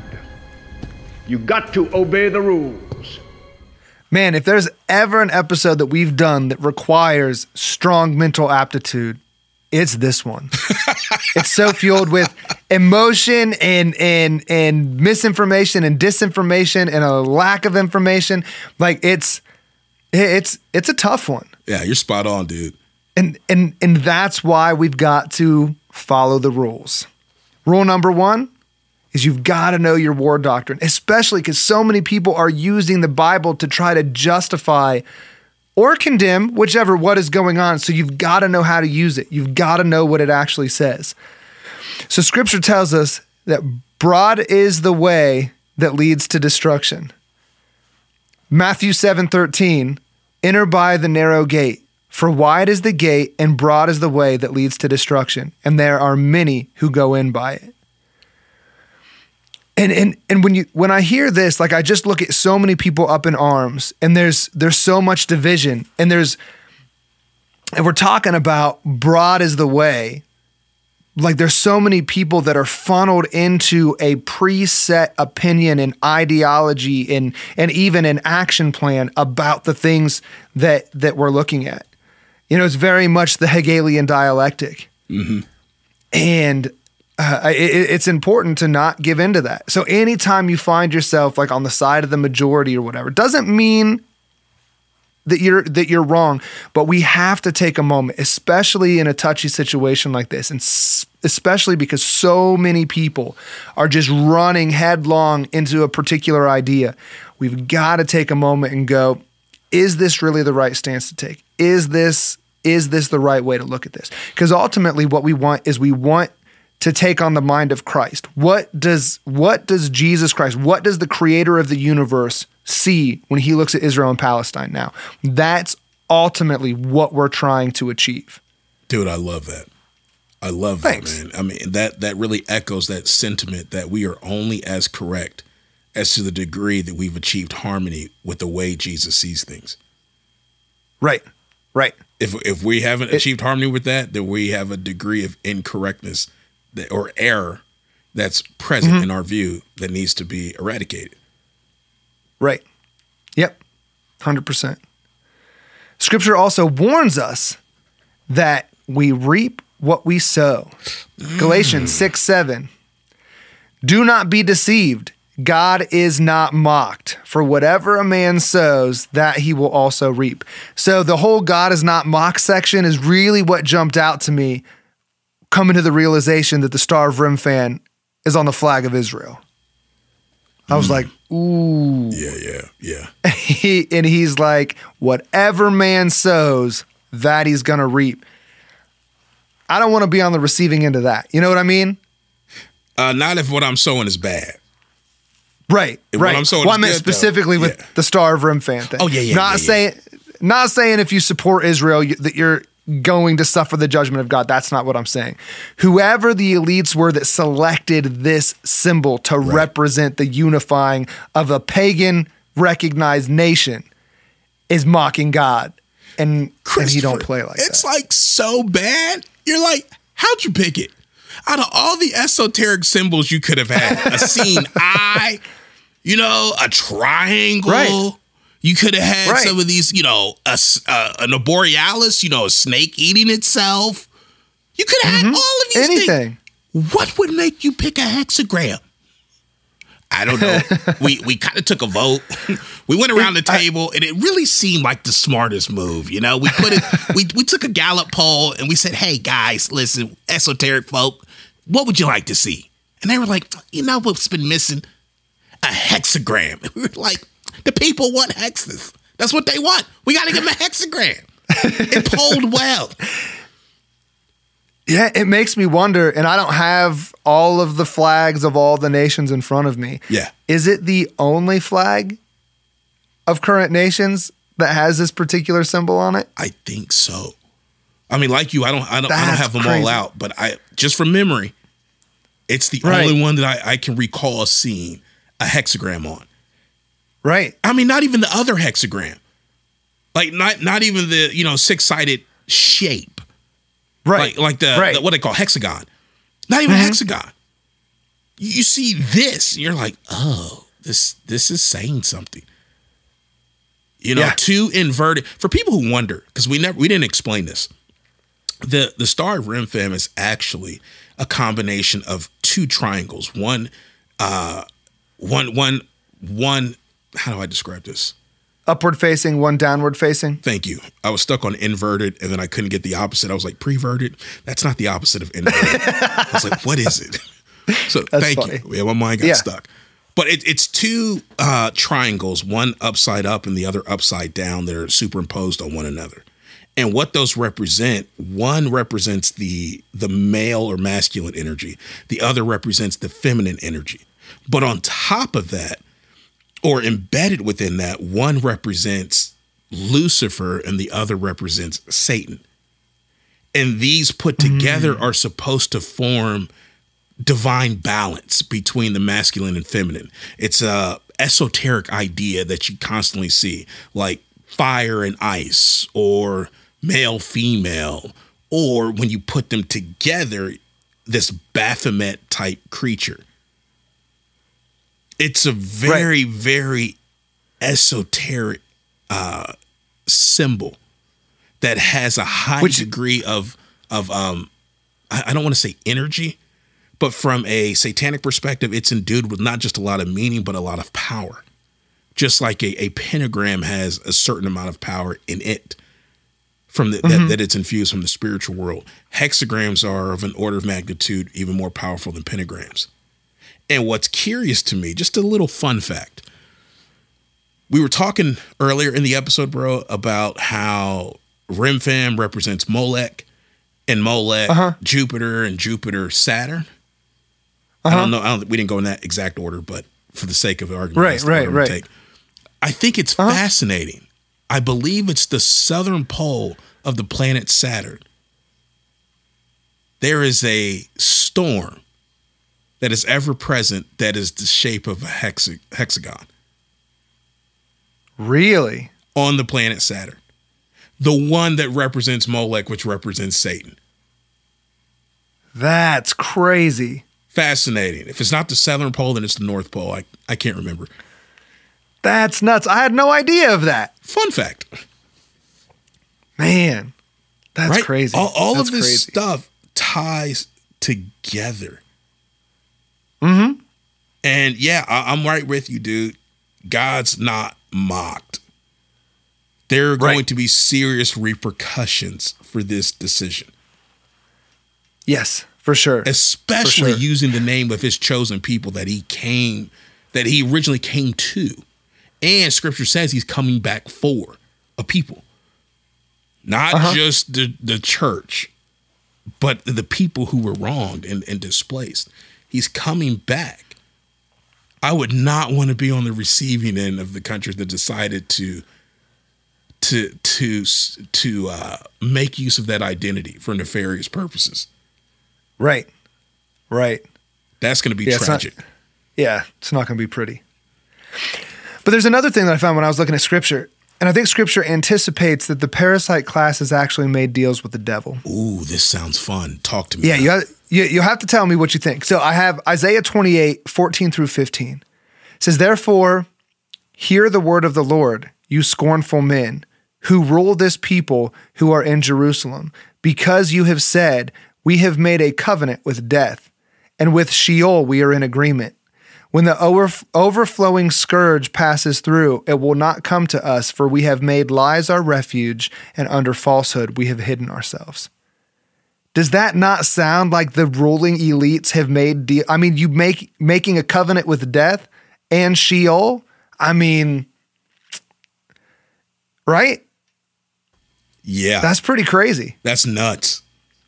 Yeah, I had no idea that scripture even referenced this kind of relationship between ruling classes and making deals with the devil. But I was like, it's right here. I think nuts. One of the other places that it actually references the ruling class that we don't catch up on is in Revelation, when it talks about the fact that there will be so much calamity and chaos going on that certain groups of people will hide in the mountains and will cry out to have the rocks fall on them. Now I'm thinking, if there's so much calamity that you need to escape, typically poor people are not afforded an avenue of refuge. Right. So it'd be dumbs, right? Dumbs or something deep within the mountain. If not down, then deep within. But still, that's going to require a lot of money and technology. Typically, that's reserved for rich people. Interesting. Yeah, I hadn't made that connection. Yeah, I think that's another one that's talking about it. Okay. Crazy stuff. That's nuts. Yeah. But yeah, I think you talking about being underground, it's interesting to look at this and to realize how the nations are constantly, we talked about redrawing the maps and all of that. But God won't be mocked, and eventually no ground is going to be safe. But in the midterm or in the interim, we have to be aware of the ground that we stand on and not to cede any of that over to the enemy, which takes us to rule number 2. Exactly. But see, in this day and age, dude, that's getting increasingly harder to do because you have to have, in order to combat an enemy, you have to have an awareness of that enemy. And unfortunately, we're dealing with not just a single interdimensional being, but we're dealing with an entire army of interdimensional beings that all seem to operate behind a cloak of stealth. right? They've convinced people they don't exist. They've convinced people that they're not pulling the strings behind the scene. They've convinced people that they are of no effect in the affairs of men because they don't exist and because they're not pulling the strings. So how do you fight that enemy? How do you find an enemy that you're convinced doesn't exist, is ineffective, and is not involved in nefarious activity? You have to utilize technology that reveals their existence and their works.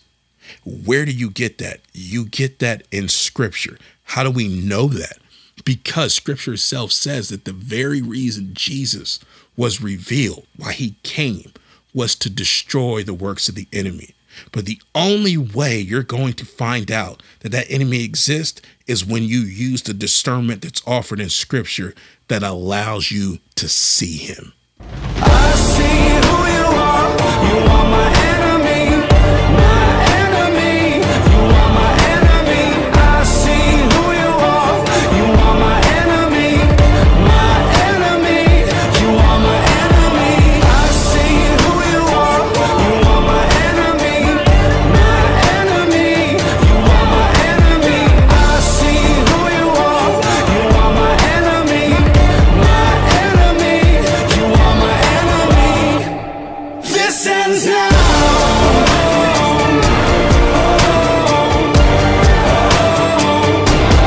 This ends now.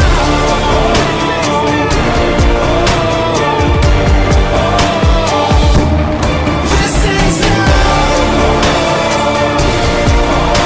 I'm ready to fight you. Ready to fight you. This ends now. I'm ready to fight you. Ready to fight you. This ends now. These efforts end when Jesus judges Satan. But in the meantime, we have an opportunity to take what the Bible says seriously and expose the works of our enemy, resist his efforts, and destroy what he is trying to do. But if you're going to do that, you're going to have to start praying like it's all up to God and working like it's all up to you. And that's the third rule of engagement. Christopher, what are some things we should be praying for? Well, I'm thinking that the first thing that we really need to pray for is the victims of these atrocities on either side. I think that's good. Because they Yeah, because get there's overlooked. a real. They do. Yeah, and I mean, the loss of life is real and measurable. So despite whose agendas are where, like, the cost is high, and we need to appreciate that. Dude, I think that's so keen. Because it's not just the fact that they get overlooked. And it's not just the fact that the cost of life, as you put it, is high, which it is. But it's the heart of the God that we serve. Mm-hmm. He cares about those that have been victimized by these atrocities on both sides. Yes. On both sides, Absolutely. he cares. And if we're going to reflect that heart, we have to care too. And I think you're spot on. Praying for those victims is a wonderful way to start to demonstrate, foster that heart, but also demonstrate that care. Right. Thank you. I think that we also need to pray for the understanding in what and how these things are playing out. What do you mean? There's so much. It's not just confusion and censorship in the physical. There's also spiritual forces that are at work to censor and to confuse. So I think if that's the case, then we need spiritual forces on our side to help us understand what's going on, see what it is, and keep us grounded in truth. Got you. I agree. The other thing that I think that we need to pray for is for the willpower to resist the draw to one side or another, to have to fit into the boxes that they give us, the false dichotomy or whatever. It's going to be difficult. And if not in this case, in another case, they set up these boxes to funnel people into. And if there's spirits behind what they're doing, then we need the Holy Spirit to help us resist getting channeled into those things.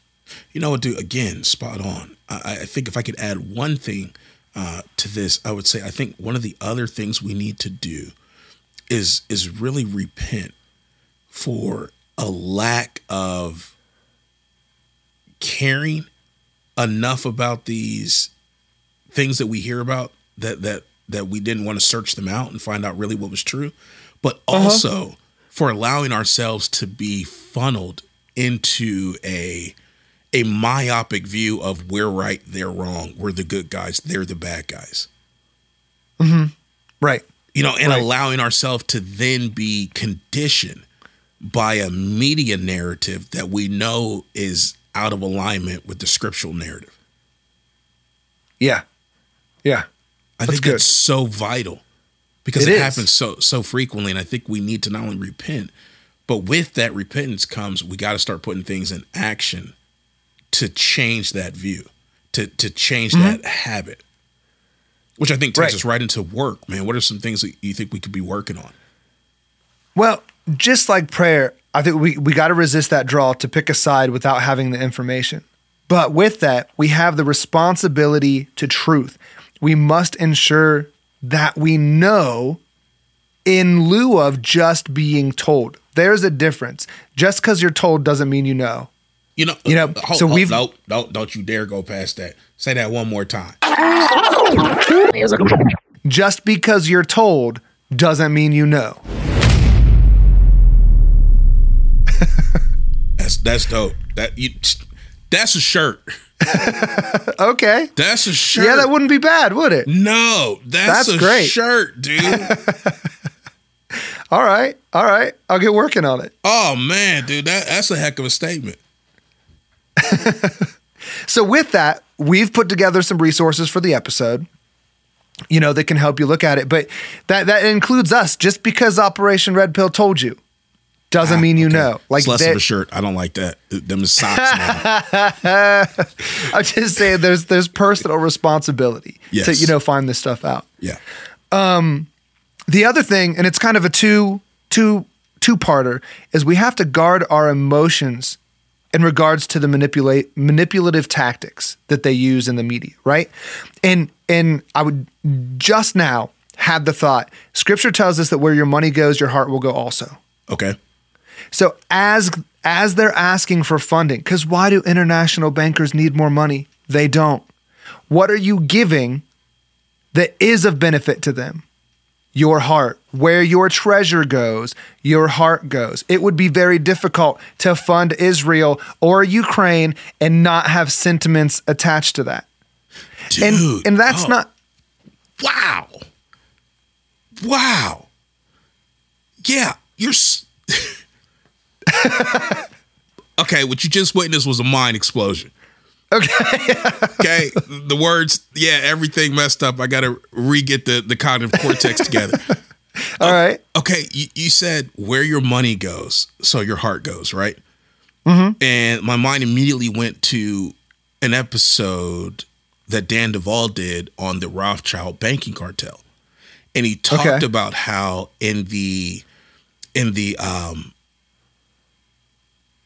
metacosmic dimension, if you will, or the spiritual plane or the second heaven, however you would like to define it, that right outside of our physical boundary for our planet exists a council of the Rothschild banking cartel council in a spiritual world that is responsible for taking resources that people have that are locked into this system and redirecting it towards their aims and towards things that they want.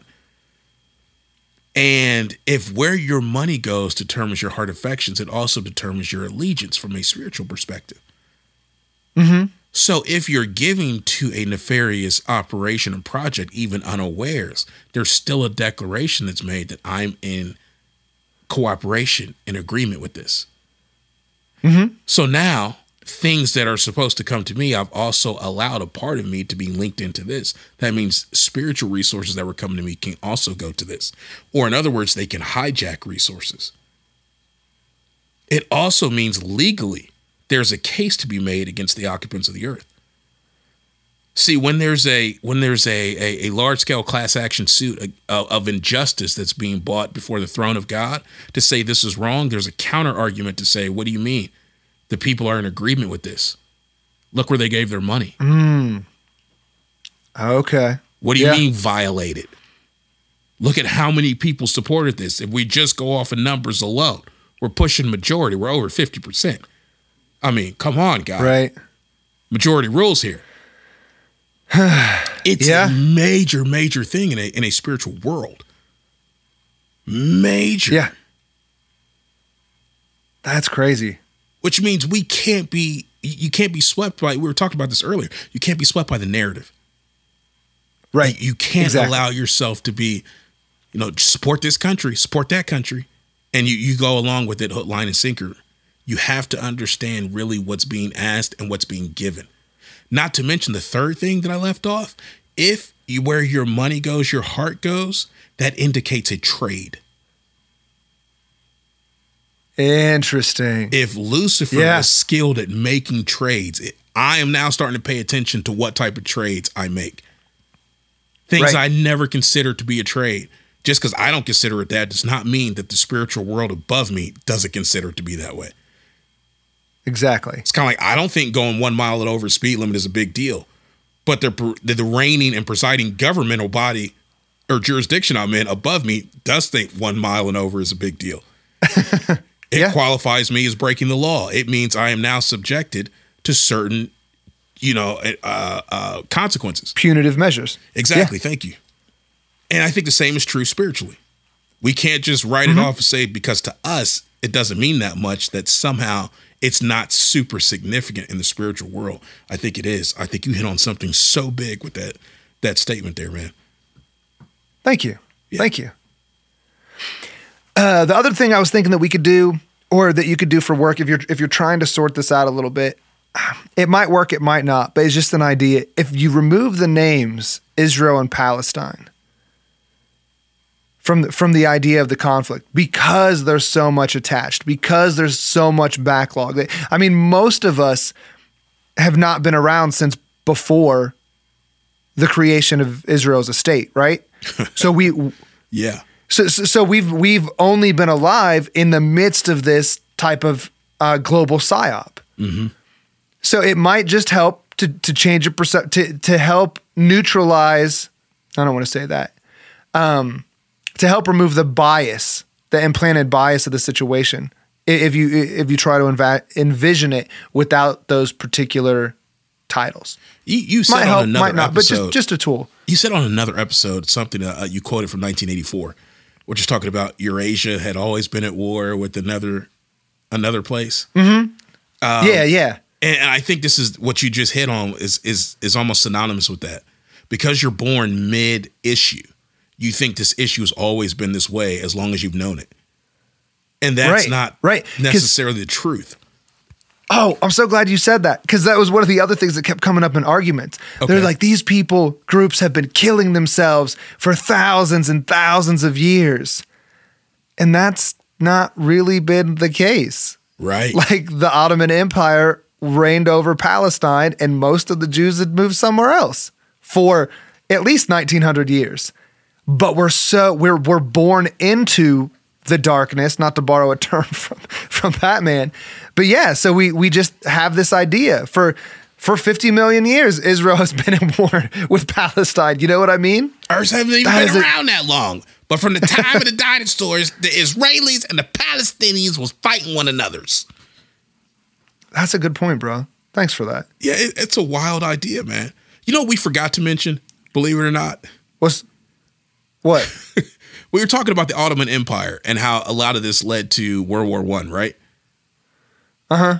We forgot to mention that the Ottoman Empire, with the killing of Franz Ferdinand and all of that, had nothing to do with what we were told. It had everything to do with the fact that the Ottomans had refused to allow the Illuminati into their borders, and it actually resisted their efforts. And so there was a feud made. There was a promise made to say, we're going to get you back. And they struck. And that the way they struck, which became the precipitating incident for World War I, was actually retaliation for the Ottomans not allowing the Illuminati into their borders. That's crazy. I don't know how we skipped over that. This is why we need more than just... I know, that's what I'm saying. Yeah, we had 2 days. We're coming up on our maximum time limit. I got to stop talking. Go ahead. No, I think it's your go. Well, I think you're right, man. But I guess this, we've been talking, last couple hours, 3 hours, coming up on our maximum time limit. I'm thinking, though, if anybody has found this useful, please do what you've been doing and share the show. Get this out, because the algorithms aren't going to promote this. The algorithms are going to try to squash not at this. all. I mean, Christopher, you and I went back and forth just over the title. What do we name this? Do we actually say Israel or do we name it something else? Not because we're scared, but we know the algorithms are probably going to be looking for key phrases. And so one of the best ways that people can really help support is share this. Get it out. You guys have been doing a phenomenal job. Please keep doing it. It helps. It helps our fellow brothers and sisters that need the information. It helps people that are too busy to do the research. It helps people that are willing to do the listening, have got the time, but maybe don't have the information at hand. Hey, share it. It's an easy thing to do, but it's a very big and impactful thing to do. Right. And if you've already shared the show, which so many of you have, and you want to help participate more, consider joining our Patreon. Yes. So you can find us at our home site, orppodcast.com. But you can find us on Patreon at patreon.com/ORP podcast. So there's 3 tiers that you can get in on. The first one are Cover Fire, Tier 1 operators for $5 a month. And this can help fund the caffeine that we need for not sleeping for 48 hours to try to put episodes like this together. Yes, right. But for that $5 a month, it gets you all the links and resources we use to put the episode together, as well as access to all of the full-length versions of our episodes. Any bonus episodes or ones that might have cut short and part of it behind a paywall, you get all of that stuff for $5 a month. And then if you want some more, our Tier 2 operators, Overwatch, $7 a month, gets you everything in Tier 1, as well as access to the actual notes that we use while running the episode. We call them studio notes. And those are always fun. A lot of times there's some extra stuff in there, and it's a cool backstage, like VIP access type of thing if that's what you're into. But the highest tier we offer at the moment, Bring the Rain operators, Tier 3, $10 a month. It's you everything from Tiers 1 and 2, as well as an opportunity to participate in a monthly Zoom call with both Jason and I. Right now, and those man, are a blast. Oh, they're dope, man. We've got another one scheduled. I think 2 weeks.